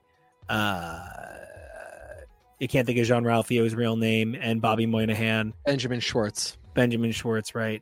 Benjamin Schwartz, I guess. That's his full Hebrew name. So... yeah, I think the main thing is that Mighty Ducks was meant to sell toys, and I think perhaps kids that were like 8 were saying that DuckTales looked old. You could have just remastered DuckTales, and it would have had a better result than Quack Pack. Yeah, No, but I feel like for Mighty Ducks though, they were trying to compete with Ninja Turtles and X-Men in a more serious way than Gargoyles. They tried to make Gargoyles compete with the other stuff, and there were things early on in Gargoyles that they were mandated to put on the show to sell toys. Like there was an airship that is used in season 1, and the creator is like, but why would these creatures that fly need an airship? And he was told to shut up and put it in the show. And then I think they discovered that no, people were not buying stuff like that through Gargoyles. So they wanted to create, like, look at these, like, that's why they're aliens, and that's why they have a ship and this motorcycle. I think they were trying to make something that would compete with those type of shows. But like, this was so random, and it was so randomly disconnected from both the hockey team and the film franchise that they were just trying to milk too much out of the phrase Mighty Ducks, and that's a huge reason why it flopped. All right, moving right along to the next set of slides. Was that not it? That's it. Oh, that's it? Isn't that all the shows? That's all the shows. That's all the ones that were in the script. Well, then that's it. It ends. Then the Disney afternoon is over. Actually, yeah. And we're on to Hannah Montana, Camp Rock, the Jonas Brothers.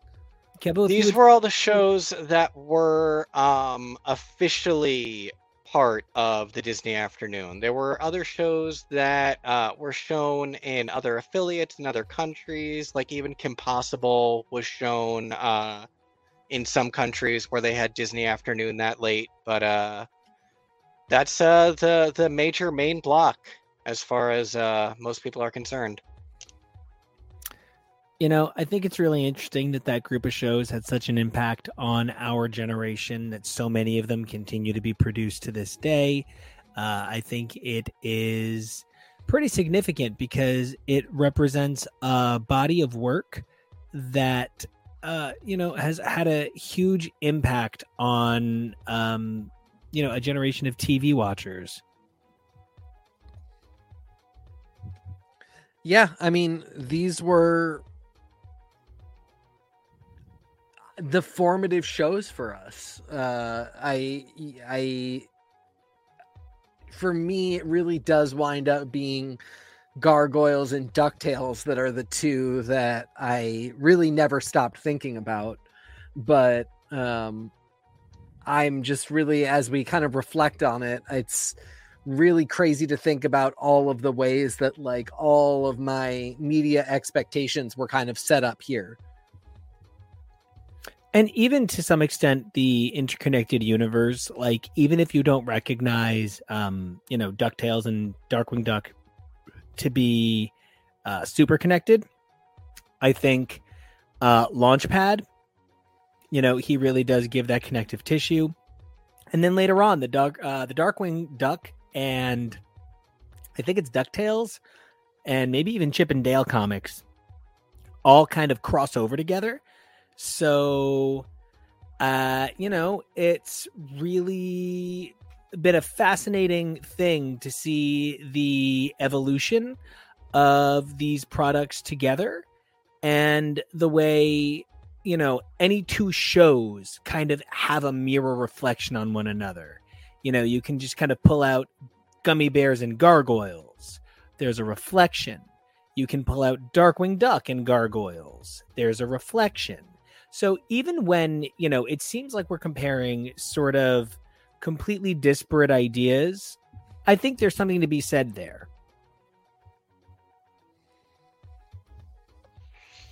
So we had originally planned to play a bracketeering game. And the question sort of becomes how fast we can get through playing it fun. Now, I think by virtue of kind of the nature of what we're doing, I do think we could get through it pretty fast.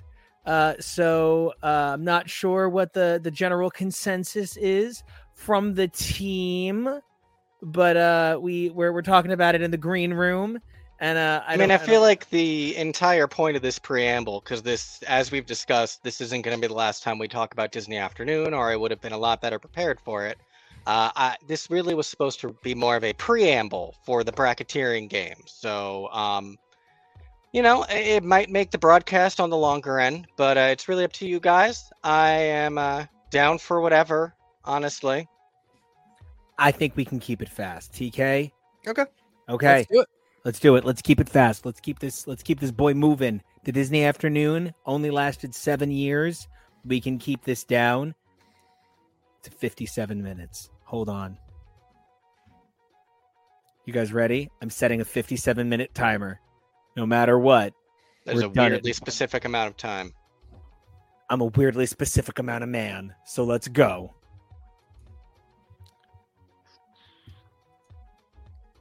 I gotta pull my screen back up. Give me 1 second. Oh yeah, no. While you're pulling, I think one of the things that I want to say the most about the Disney Afternoon is that as a kid, I felt like it was mine. I felt like my parents watched TV shows that I didn't really understand. And the shows that we did watch together were things like The Nanny.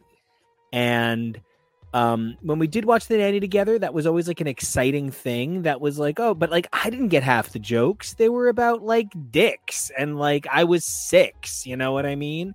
So there was something sort of cool and magic and freeing about being on something like the Disney Afternoon, which then had its own soundtrack. If you got it really did feel like That was our time, and we would fight anyone who would dare to take it from us.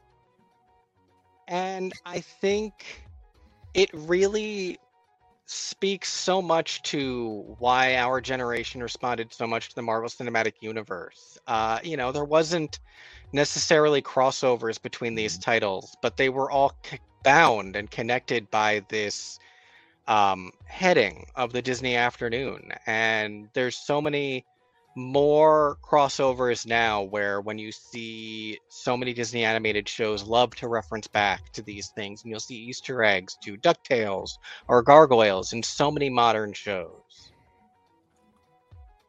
I completely agree.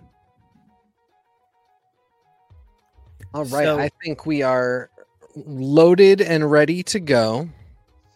All right, let's do this. I lied. We're not. Give me 1 second. And it's even really interesting that the two characters that are up on the screen are Goliath and Genie. I don't think I've ever realized it until looking at them like this right now, but there is an extent to which I think Goliath, looking like a hardened version of the Genie, makes an accessibility to what could have been an otherwise really hard character visually. He's not enticing. He's not soft. He's not gentle. So having a character that reflects, the softer side of what a Goliath could look like recently in the cultural vernacular, I think does a lot to soften him, especially seeing these two color palettes next to each other. Did you pick them with that intention for them to be back to back? Because it's really, really interesting. No, that was the only image of Genie I could find that I was certain came from the animated show. Because it said Toon Disney on it, and no other image said Toon Disney that focused on the Genie. So it was just fortuitous luck and sort of the nature of, I think, screen capping and screen cropping, that we go towards certain styles of images for our image repositories, making it really easy to get great comparison shots. So then my question to you is, who would make the better fashion line? Goliath being cut so early. So here's the thing. I really get what you're saying, but I feel like every season of Project Runway, there's somebody who comes in and is like, hello, my thing is being weird. I'm weird. And they usually go home like third. The Goliath, the big beefy guy who, I only do menswear and draping. He makes it to the finale. If I'm going to trust somebody to really design a cool line, it's going to be the guy who dresses like a GQ porn star, not the guy who dresses like a drag queen. My vote is also for Goliath. Would the Genie be fun? Sure, but I don't think it would make the best fashion line. I only need to stress Goliath does not dress that way to be fashionable. He dresses that way to be functional. I'm totally fine with Goliath winning this bracket. I just need it to be clear. He is not Rami draping. He is, what do you mean I can't order pants from LL Bean?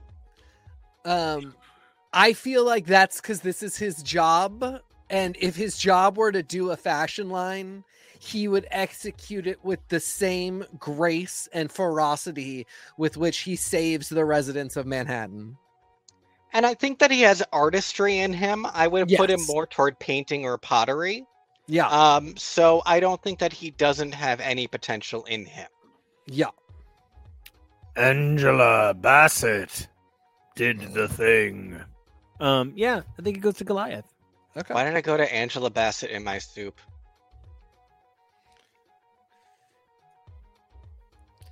All right. Goliath. All right. This is giving me trouble pulling up the images, so give me 1 second. But the next one is who would you rather see as a drag queen? And it's Hercules or Shnookums and Meat. So Hercules is featured in Hercules, the animated series, which was in some markets part of the Disney Afternoon. This was part of a line of popularized young Hercules stuff for a hot minute. I think they just decided that Hercules had committed few enough rapes in mythology that they could just popularize them real quick. No, they just needed a new Aladdin. Well, I just mean that, like, generally, like the WPIX Hercules came out at the same time as the Fox Afternoon Hercules with Ryan Gosling came out at the same time as this. There was just like a run on Herculesings. And wait, what was the question? Who would make the better drag queen? Hercules. Who would you rather see as a drag queen? Yeah, especially teen Hercules. Yeah, I don't know about adult Cameron. Herc, yeah, but yeah. Let's just get Shnookums and Meat out of here. Kind of the flip side of that question, who would you rather see a drag queen in the style of? Oh, this is a horrible set. Now, can you remind me this gentleman's name? It's like this is one of the bad guys from Gummi Bears. It is, but his name is like Sir Useless Douche. It's like Duke something. Duke Silver. Duke Silver, yep. Duke Sigmund Igthorn. Thank you. And I even have a little write-up courtesy of Disney Afternoon Wikia, which was nice enough to tell us that basically he's kind of a scheming douche. He's a little silly, but he's a legitimate threat, even if he is kind of a Gargamel. If you're asking me, teen dog or buff chainmail guy, who makes the better drag king? Drag queen in the style of was the question. Yeah, sorry, chainmail guy. Weird. Yeah, it just wouldn't feel good. I don't want to see Jimbo's take on a teenager's body.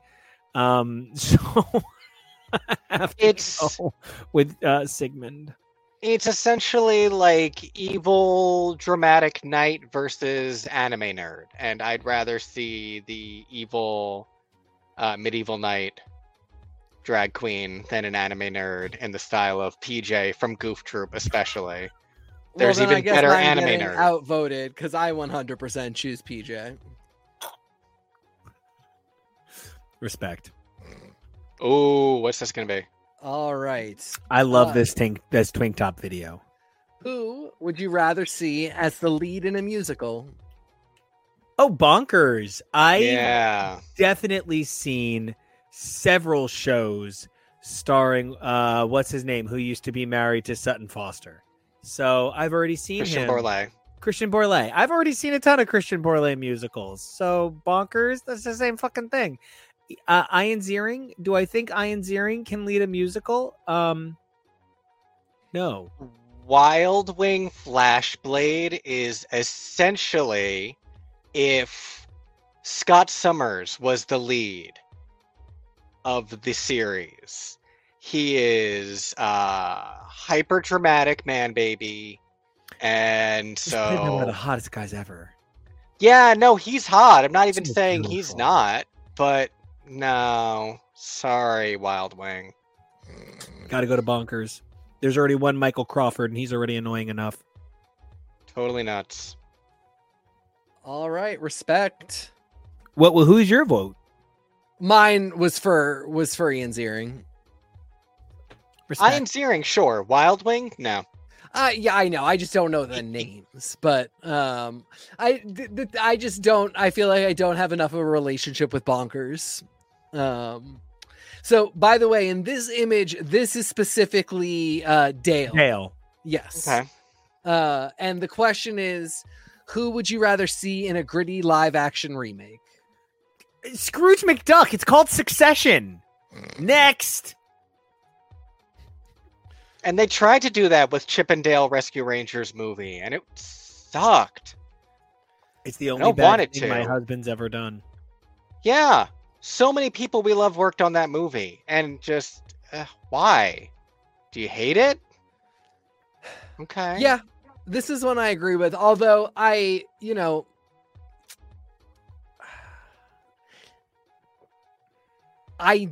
know that the Scrooge McDuck gritty live action movie would be Succession, but I just like immediately looking at it, the Chip and Dale's gritty live action movie I can picture, and it's really dumb, and I like that. And Nephews and Webbigail. Succession. Succession meets Uncharted. Perfect. That would be a DuckTales live action, like Perfect. genuine serious movie. Because you also need the treasure hunting element. I'd love watch it. the shit out of this video. Yeah, what's this gonna be? This is what's his name? I can't ever remember his name. It's not Roman. The Grand Wolf? No, Namar. Oh, Ramon. Yeah. Yeah. From Straight People. Yes, from Straight People. So the question for these two is, who would you rather see as the lead in a Murphy Brown newscaster show? Cruella DeVille. Next question.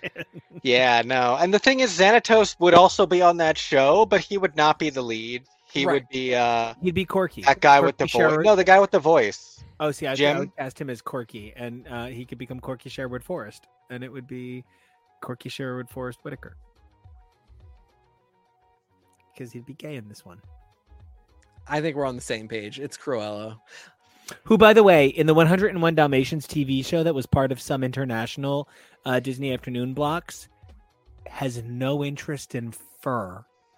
She is a hyper greedy capitalist who wants. She wants their farm. She wants their land and Of nothing course. to do with killing animals and everything to do. Or And it's literally the same version of the canon that the Cruella movie used. that's wild. Oh, fascinating. Yeah, and it's not connected. It's not the same universe, but it's the same take on she is explicitly eager to become the greatest, not to hurt animals. It's a Right. really The way that they are evolving that villain to still be antagonized by animals, but not be focused on animal cruelty is so interesting. I mean, cannot wait to honestly, get her that in a movie Kingdom was Hearts. very good, and I'm very interested to see if they pull off another one or two. 1000%. And it's okay. So I'm just gonna say this once on air, and I'm never gonna say it again. I memorized their names as a kid by saying, "Oh God, I'm so sorry." Kevo's already embarrassed. Huey has a red Huey. Dewey is blue like dew, and Louie is green like a Guido.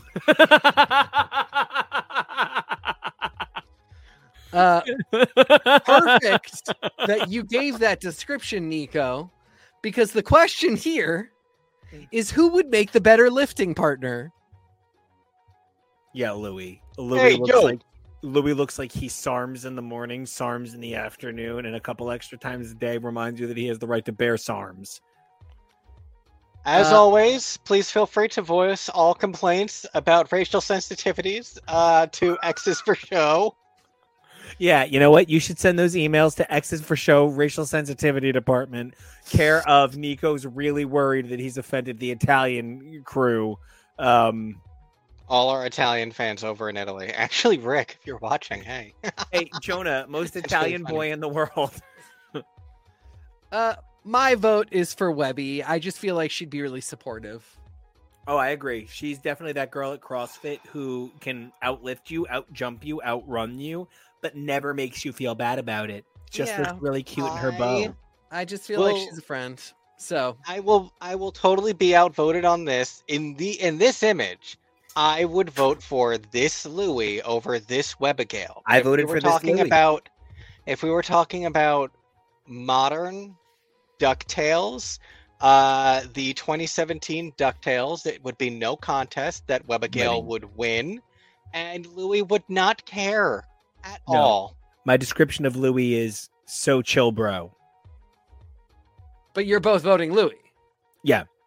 Okay. This Louie seems like he takes lifting way too seriously. Yeah, with that boombox. Oof. Who would make the better Wacky Races racer? Cloud Kicker. course. Dewey's great and Dewey's smart, but like Dewey would make the better character on the Magicians. Specifically, like Huey would be great in the MCU, and Louie would be great on Friends, but Dewey would be amazing on the Magicians. Kit Cloud Kicker could like lead a Wacky Races reboot. He is such a character that influenced me. I'm to this day a roguish scoundrel because this little bear told me to be.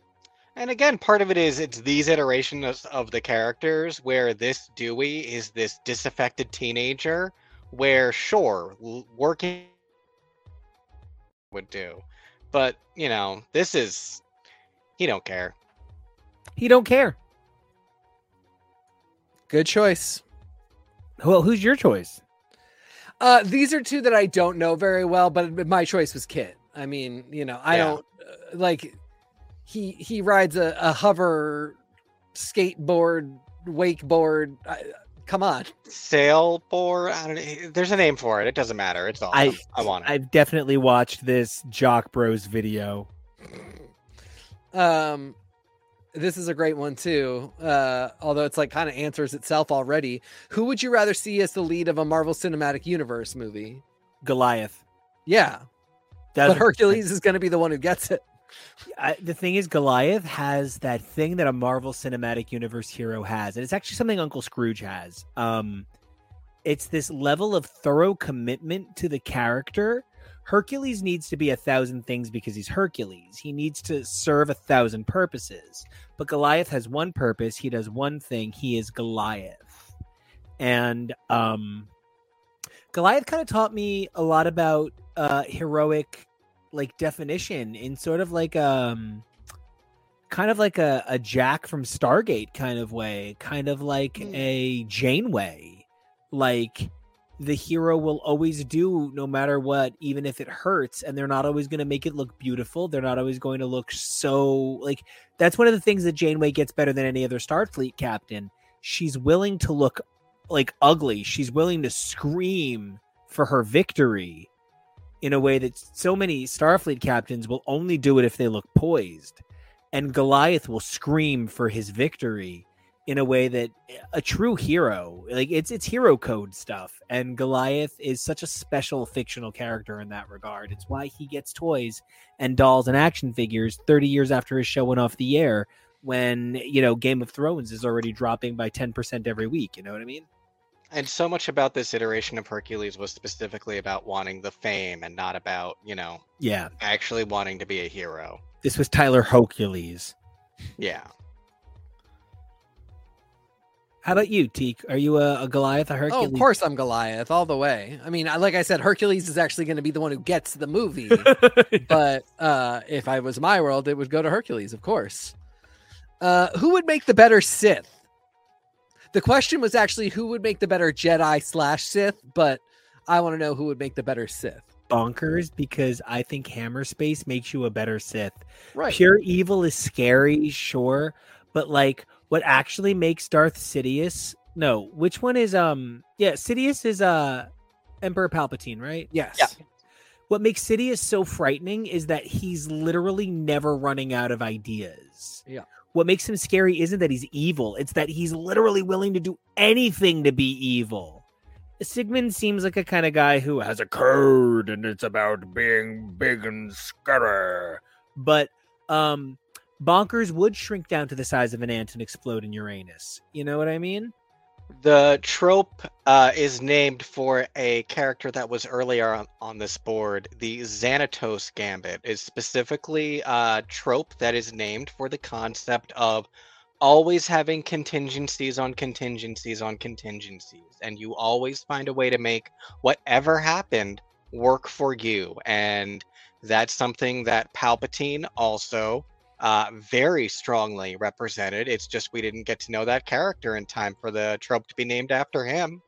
And I think Bonkers also would have contingencies on contingencies and always be rolling, whereas a character like Lord Sir Doofface, Stigman. he probably would crumble. Kind of like a first Har Har defeat. Binks, if you will. Yeah, Bonkers, it's just he's not following the laws of time and space, and that's where things get really frightening. Yeah. That's why Jamie Braddock is the scariest of the three. Wow, this capitalist Thunderdome here. I'm hard. Who would you rather see as the subject of jury duty? Oh my God, Scrooge. Because Cruella would have no patience for it, but Scrooge would feel like he has to fulfill the obligation. Cruella would walk out. She'd be late. She would just she'd leave early. She just wouldn't have interest in it. Here's the other thing. Cruella, for all of her self-involvedness, has a deep knowledge of like pop culture and celebrity.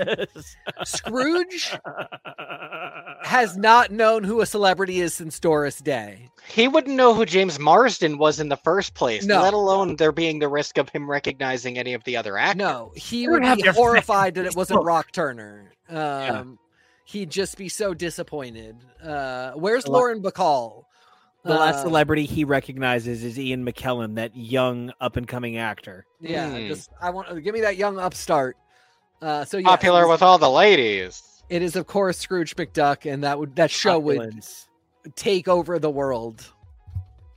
Guys, when we covered Jury Duty, it was literally already called a flop. Like the week we covered Jury Duty, it was being called one of the most expensive failures in Amazon's recent history. And that's considering some of the things that the Alexa had to drop. I cannot believe that the thing that turned it around was the discussion of the fact that they submitted it for scripted. And that it caused a lot of people to look at it and say this deserves awards, but maybe not those awards. Just that Ronald Gladden is kind of being exactly who he was on the show in all of these press tours, where he's like, guys, calm down. I'm just one guy on this show. You should be talking to the actors. They worked hard. Who does that? So I want to praise Jury Duty for continuing to, but whether it's the commentary episodes where the cast talk about how they made the show, or it's the behind the scenes stuff that Amazon has been releasing, or the fact that Amazon is so proud of it, they took it off of Freevee and put it on Amazon Prime. And even that transition from Freevee to Amazon Prime is going to be a real trendsetter for companies. You know, we discussed this last week, but the aftermath of this writer strike is going to be that there are going to be more ad-supported channels and more free channels and more. We crank out the content and determine whether it's premium based on whether or not you show up. So Jury Duty was a really fascinating look. It was kind of a precursor. The way that House of Cards, when we first saw it, was the only streaming show, and it was the only show that dropped, one day we're going to look at Jury Duty and be like, well, that's how everybody does it now. Yeah. Gosh. Just that Jason Marsden is... James, thank you. Jason Marsden. Jason too. He did the voice of Shnookums, and Frank Welker did Meat. Actually, that's why his name is on my mind. Stop, really? Yes, that makes sense though. Yeah, that's why his name is on my mind. Just whole thing. I couldn't be prouder to have been part of that. And just anything that anytime a blogger or a vlogger or a podcaster you love talks about something, and they become part of the discussion. It really is part of the thing that makes a Romeo and Juliet last 500 years. It seems really fucking stupid to say it that way, but think about how many people held on to Captain America the day his first comic sock and Hitler on the Jaw came out.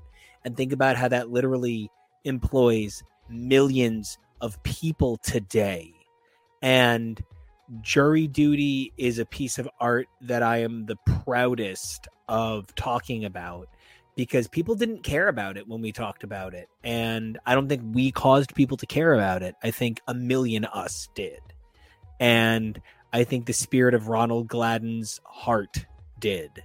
And anyway, enough about Jury Duty. It's the best show in the world, and I can't wait to talk more about it. And what I think is going to be, and I'm calling it now, a record number of technical Emmys. Yeah, for sure. A record number of technical nominations, if nothing else. I don't think it's going to get the acting nominations they're pushing for. There's just not enough buy-in in the world for that. There's not enough fucking billboards on Santa Monica for that, but there definitely is enough to sweep the technicals. But back to the BRAC. Who do you think would make the better Food Network reality TV star? Louis. Yeah. Oh my God. Especially like a SARM's King. Always. eaten. He's gonna be like, "Oh, this is a good burger." That was him trying to say it with a mouthful of burger. Maybe this one had been Dewey, but nope. Yeah, Easy. truly.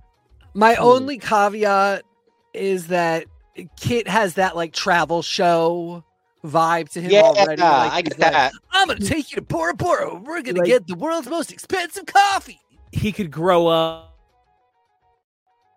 more to charity than 85 other celebrities combined. Anybody who ever wants to put their money behind a celebrity who actually puts their money where it matters. Guy Fieri. Guy gives to charity like I wish I could. So Yeah. And officiates gay weddings. But yeah, this one goes to Louis. yeah, who actually looks like Guy Fieri in that image, which is funny enough. Whatever the answer is, it's Goliath. Who would make the better star in a wacky side-scrolling video game? I still think Goliath. No, it's bonkers, you dummy. No. Wacky. Goliath can't be wacky. Like, what's he gonna do? Turn into? Cause if it's turned into a bat, that's really on the nose. It would be like Flappy Bird, but you're Nah. Goliath.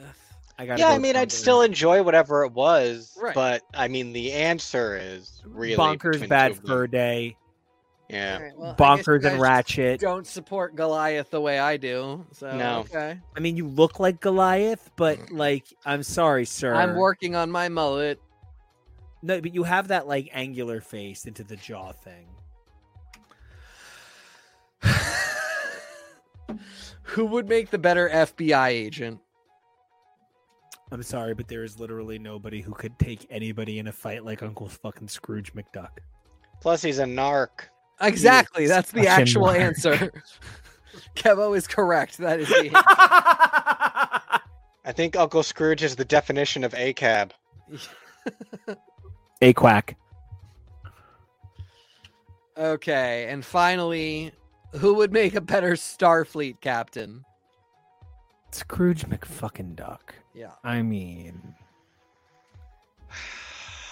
we're going to go in to the money pit. I'm just trying to picture a Ferengi Starfleet captain. That's all. Okay, and I hear you, but I'm trying to picture a why can't I think of her from Lower Decks?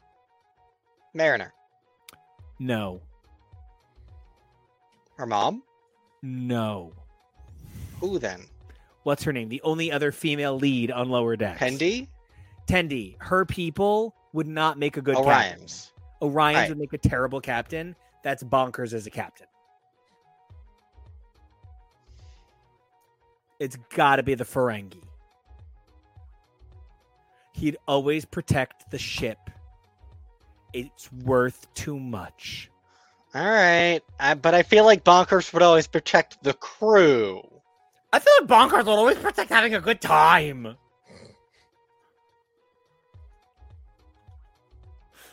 That was a terrible bonkers impression. All right, Timon, Gadget, fight the little flesh-colored mole people. Who would make the better American Idol judge? Timon. He's Nathan Lane. Gadget would be constructive. Guys, I don't want to sound weird, but if Gadget were a real lady, I'd be really into her. I think it's weirder that you think you're the first adult man to say that. Yeah, I just something about she's so smart and she's good at like she's basically a lady JoJo, like she's Jonah from Yeah. the show, but a girl. I'm totally into that. Timon it is. I mean, I guess ultimately I think it's Timon. I would rather see Gadget. Same. We need. I'd rather somebody her else get to- work. We need somebody else to come up with the word pitchy. Okay. Who would you rather see as a Batman-esque hero? All right, now here's the thing. I think that of all of the characters that have ever inspired my physical transformation, there's something about not realizing as a kid the ways that I am very drawn to Launchpad and his physicality. But the reality is, what makes a good Batman? It's mystery. It's suspense. It's never knowing what the shadows bring. And when Launchpad walks into a room, Launchpad has all of the, like, there is no better example of Launchpad than the most annoying and buff Jeff Winger ever is. The buffest Jeff Winger ever is, plus the most annoying Jeff Winger ever is Launchpad McQuack. Well, but with Troy's brain. I don't know. I think the most annoying Jeff Winger ever is Troy, but he's older, so nobody questions it. Jeff is much smarter than Troy. I think Jeff's just older than Troy. I think Troy is really smart. I think Troy just lacks experience to understand how to use it. I don't think Jeff's dumb. I think Troy's brilliant. I shouldn't say smart. He's Jeff is so much more cynical than Troy, and Troy's not going to get cynical even when he's older. But Marsupilami, hear me out. Who do you think would make a better Batman, Troy or Abed? It's Abed. Marsupilami is the Abed.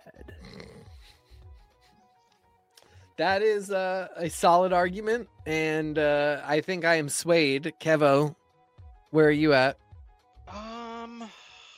God, this is the first time that we've done one of these random ones where I'm like, kill us both, Spock. I don't have an answer. I don't. As long as it's Ethan Peck smothering me with his chest. I mean, I guess I'm mostly going for Marsupilami because I don't think it fits Launchpad. I don't think that it's in his personality type. I think there's a lot of, like, you could say this or that is fun to try, but I really think it's too far outside of the character of Launchpad. Agreed. For it to be a gritty reboot for type thing for him. So I don't think he has Batman in him, unless it's like Adam West Batman. Pow. Blam. It's the 1960s, and we're stopping crime by throwing up some giant word balloons. Oh, wow. These just always work out so great. Who would make a better Meredith Grey-esque lead on Grey's Anatomy? Elisa or... Is that Chip? Yeah. Elisa Maza or Chip the Chipmunk? Yeah. This is tough because Elisa Maza has one thing that a Meredith Grey can't have. Elisa Maza already knows who she is. Elisa Maza is a lot more Christina, yeah. And Meredith Grey is about the evolution. She's about the discovery. Chip has had so many jobs. Chip is a Barbie boy. But Elisa is one thing. She's a cop. And she's not a bad cop. I mean, all cops are bad cops because they let other cops be bad cops. But Elisa cartoons is a cartoon cop. She worries about gun violence and helping her friends in a way that is not realistic of a true human. I think Chip would make the better Meredith Grey, though I believe Elisa Maza is the better realized woman. Interesting argument. I think Chip is a lot less focused. I think he's a lot more finding himself, a lot more needs the help. I feel like Elisa Maza was pretty strong on her own, and I think Chip weirdly a lot more conveys that type A character who needs to learn and grow the way that Meredith Grey needed to. So I'm giving it to Elisa. Meredith does have a lot of growth to do in the first seasons as a person and as a romantic lead, but as a doctor, she is always steadfast, goal-oriented. There's never any question that what she's supposed to be is a doctor. And even when the show attempts to put her in those situations where she should question it, that's never on the table. The question is, what will she sacrifice in her life because she knows she has to be a doctor? But she's always a doctor. And I see the vibe for the two of them. I see Elisa being a really great lead on the show. Also, like, administering medicine to gargoyles would be really fun. So I think I'm outvoted, but I do like everybody's arguments on this one. I do also enjoy Maz's Anatomy. The worst. Okay. What the hell? Who would make the better sports franchise mascot? Darkwing Duck. Let's move Darkwing on. Duck. This is cruel. Goslin is the perfect daughter. If I could have a daughter as cool as Goslin, Yeah. I would have children. Like, boy or girl. If I could have any child as cool as Goslin, good God. And specifically mascot, Goslin would be the better sports announcer. She's a fan. Yeah, Yes. she's a queen. She would get all the coolest sponsorships. If she got a Bud Light deal, we wouldn't have had any of this stupid nonsense. Not that we should have had even 1 ounce of it. And she might have even won this against someone else, but Anyone sorry, else. not her dad. Sorry, Not Goslin. Drake. Not the coolest. I don't think she wants to win this against her dad anyway. No, Darkwing's her hero. She would never. She'd rather play. Who would make the better restaurant manager? Whoa, these The bear. doesn't matter. Don't go to this restaurant. I don't want to vote because a vote for this is a vote for food is a vote for food poisoning. You know what I mean? Yes. I'm giving it to the kid. He's got a knife. The fish girl can't be trusted. She's not going to take that job seriously. No. She's going to be late all the time. I mean, at least he knows how to make gummy berry juice. Oh my Yeah, exactly. Oh my God, she won't be. If it's a seafood restaurant, she'll just be like, hang out with your dinner. Yeah, that could get very dark for her. We're giving it to the gummy bear. Oh Lord, these two himbos. They're the same guy. It's just white rice or couscous, but it's the same guy. Who would you rather see in a 1950s sitcom remake? Oh, Aladdin. I really think like Sultan of the Suburbs would be a really interesting sitcom. He has a magic lamp. When he comes home, he puts on his turban. I would be really into the show. It's on CBS. Where are you at, Kevo? I don't know. You go first. I think I'd probably give it to Aladdin. Huey, I could see in like a Fonzie-esque role. I'd love him in a 70s show. I was literally thinking I would love him in a 70s-esque show. 1,000%. But yeah, Aladdin, even just like, because a 50s sitcom isn't going to be that funny anyway. So if he if he can give us like a tumble or something, or I feel like he'll do a routine, he'll do a tap dance. So I'm giving it to Aladdin. Yeah.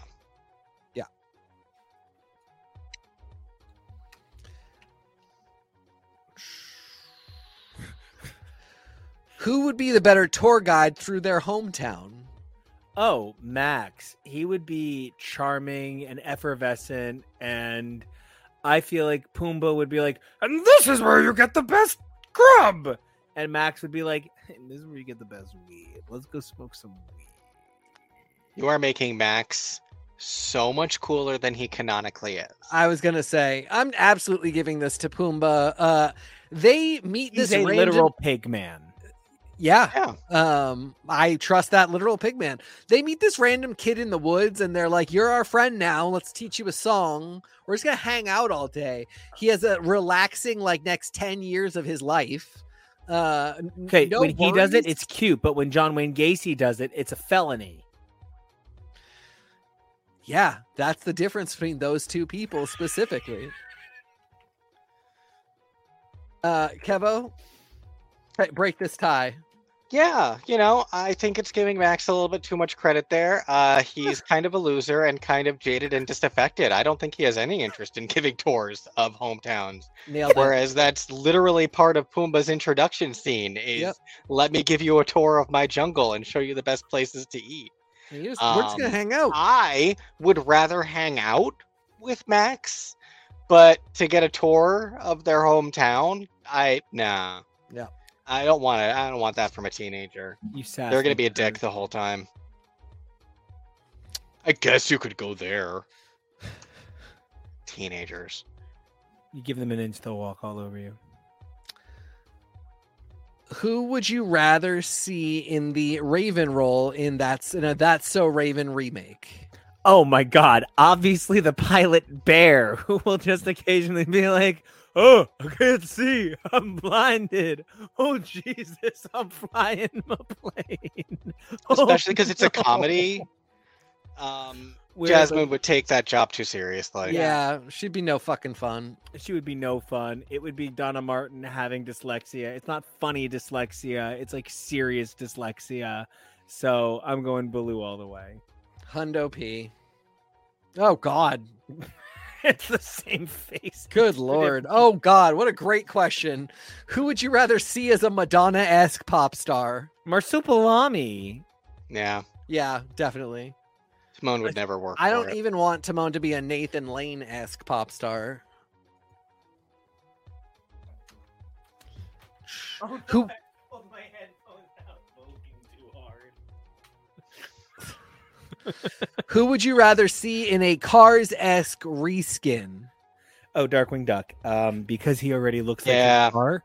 Yeah. And, I would have to come up with what Chip's car looks like, and it would be like a little acorn golf cart, and that's not very powerful. Some are thinkers and some are.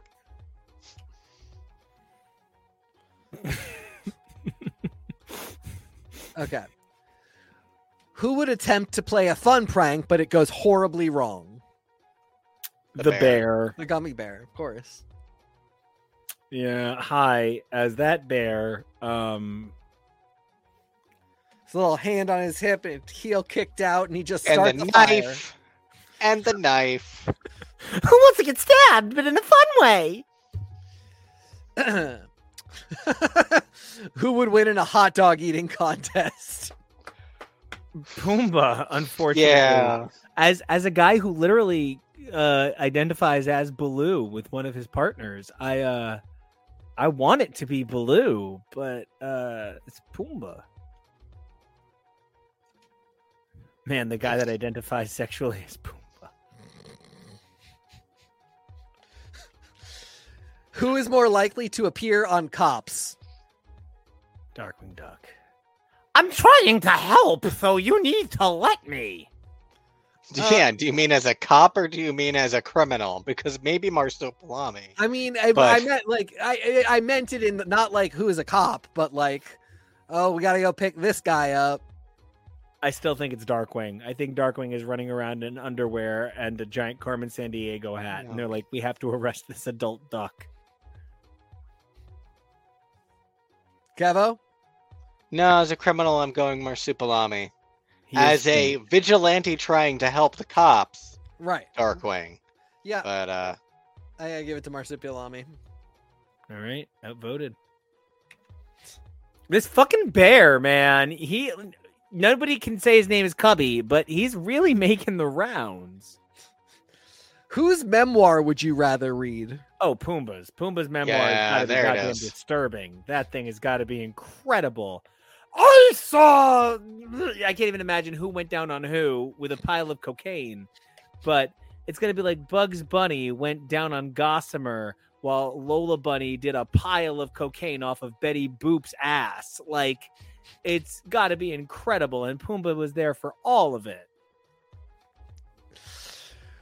Whose movie based on their memoir would you rather watch? I honestly don't know that I would enjoy Pumbaa's fucked up memoir, but I feel like Marsupilami's would be French and cute and like Amelie, but with a tail. So I'm giving it to Marsupilami. yeah, sure. I see it. Marsupilami. Okay.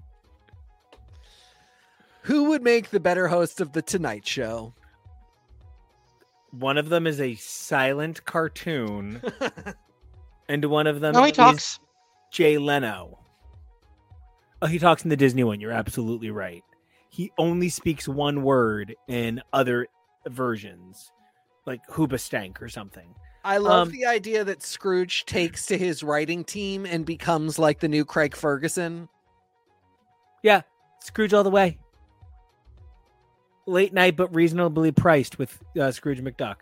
It seems more of a Carson, but still, yeah. They ask him to do Topo Gigio, and he's like, I'm not doing this shit. Plus, Scrooge just makes sense as the winner, does he not? Oh my God, he was the winner? That's the Yeah, he's the winner. winner. Chicken dinner. All right. Winner, hosting a late night show, I guess. It had to be Scrooge McDuck. We always knew. But that Marsupilami came in second place is pretty impressive. It's the shock Unexpected. of the day. Yeah. That the gummy bear did so well. Who would have thunk? Good for Cubby. And guys, for the record, we did that in quite literally 44 minutes. So hey. And that's just the fun of bracking, that you never know how it's gonna go. And that's kind of like the magic of this show. We are trying to clean up our act a little bit to make it easier to figure out what we're covering when. We're pretty sure that every weekend there's an episode that kind of represents the best of streaming, whether it's television or movies, but there's something that represents our love of streaming media. There's usually something that hits on all of the cool things that's either a movie or the Tonys or something. But we're bringing back what started this whole show off. We're bringing back comics with this Wednesday with a return to X's for Show's comic feed. We're going to be talking a bit about some of the comics that came up today. Like, we're not going to look as much at the previous volumes, but we're going to take a good look at the current volume of Darkwing Duck. We're going to be taking a good look at the current volume of Gargoyles, which is one of the best-selling books on the market. If you're missing out on this, man, I feel bad for you, because like some of those variants Kevo's holding retail for close to the triple figures. So I love the purple instead of white variant. That was a really cute idea. It really an incredible touch, and they're not sparing any expense. It's really been beautiful. And honestly, TK, this is what like I fell for you over, like comics. And like, when you were like, I want to bring comics back, I was like, yes. And you and I have changed as men, as like comic men, since starting this version of the show. And what we're going to talk about Wednesday is like a reckoning of who we are. Yeah, I mean, I think comics is really in our blood, and it's a bedrock foundation of what we do, and I think always will be. But I will say, taking a month and being a little bit away from comics has been really nice, has given me a ton of perspective. And here's the thing, it was a month. That's no time at all. I caught up in 3 hours.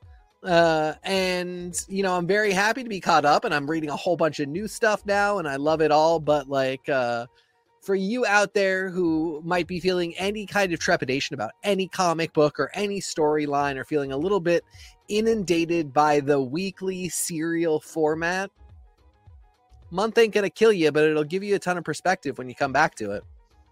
I'm excited to talk about it. And I'm all excited to talk about tomorrow's episode, because tomorrow's episode is perhaps the most me masturbating on television that we're going to get to for a hot minute. God, I love game shows. I really do. And it's been a pretty cool time for game shows. All major news items aside, been a pretty good run for ABC game shows for a couple of years. Though Match Game did recently receive a cancellation notice. But things like $100,000 Pyramid, things like Press Your Luck, Weakest Link over on NBC, Lingo over on CBS, they represent a new era of game shows, while tragically the new Supermarket Sweep by the unstoppable Leslie Jordan was canceled. Leslie Jones was...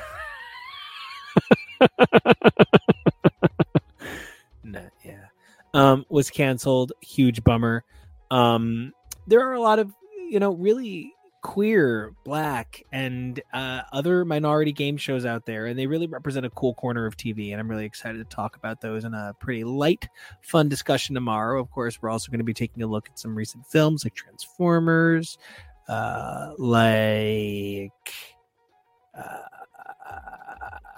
Spider-Verse, thank you. That helps.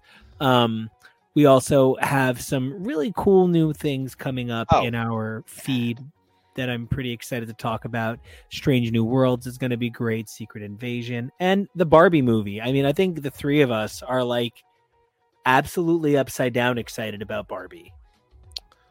More than anything, I'm just excited to make sure that it outperforms Oppenheimer by a mile. Oh, by a nuclear mile, as it were.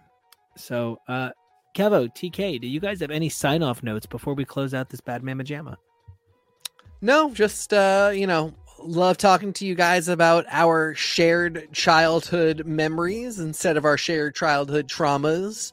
And I thank you both for getting this on my radar because I really especially am loving the comics. I'm so excited to talk about those on Wednesday. And I've just been having a blast with this stuff.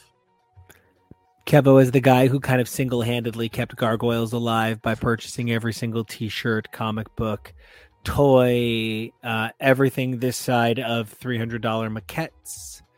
How about you? Any close off? Man, that Disney Afternoon on X's for show is perfect coloration. Any closing notes for this spectacular episode? It was fun. It was a nice little preamble for any other things that were Disney Afternoon that we might want to cover, whether it's, talk a little bit more about the history of the programming block in general, or there's so many shows that were on it that we loved.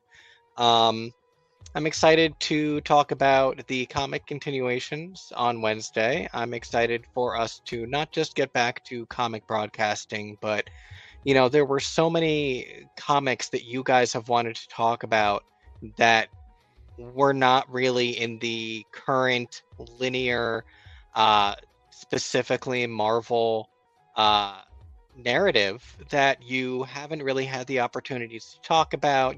Miracle Man, our coverage of that sometimes felt so forced in because it's so far removed from everything Marvel and X-Men. Truly. And you guys, you're the X-Boys, but you're also so much more. And so I'm excited for you guys to have the opportunity to really branch out with all of your own comics knowledge. And, hopefully we can, once it gets back on track, maybe start doing some Sandman coverage to lead into the second season of that. We are doing much to expand all the things that we cover on this show across so many different forums and mediums, and it's just a real cool, fun time.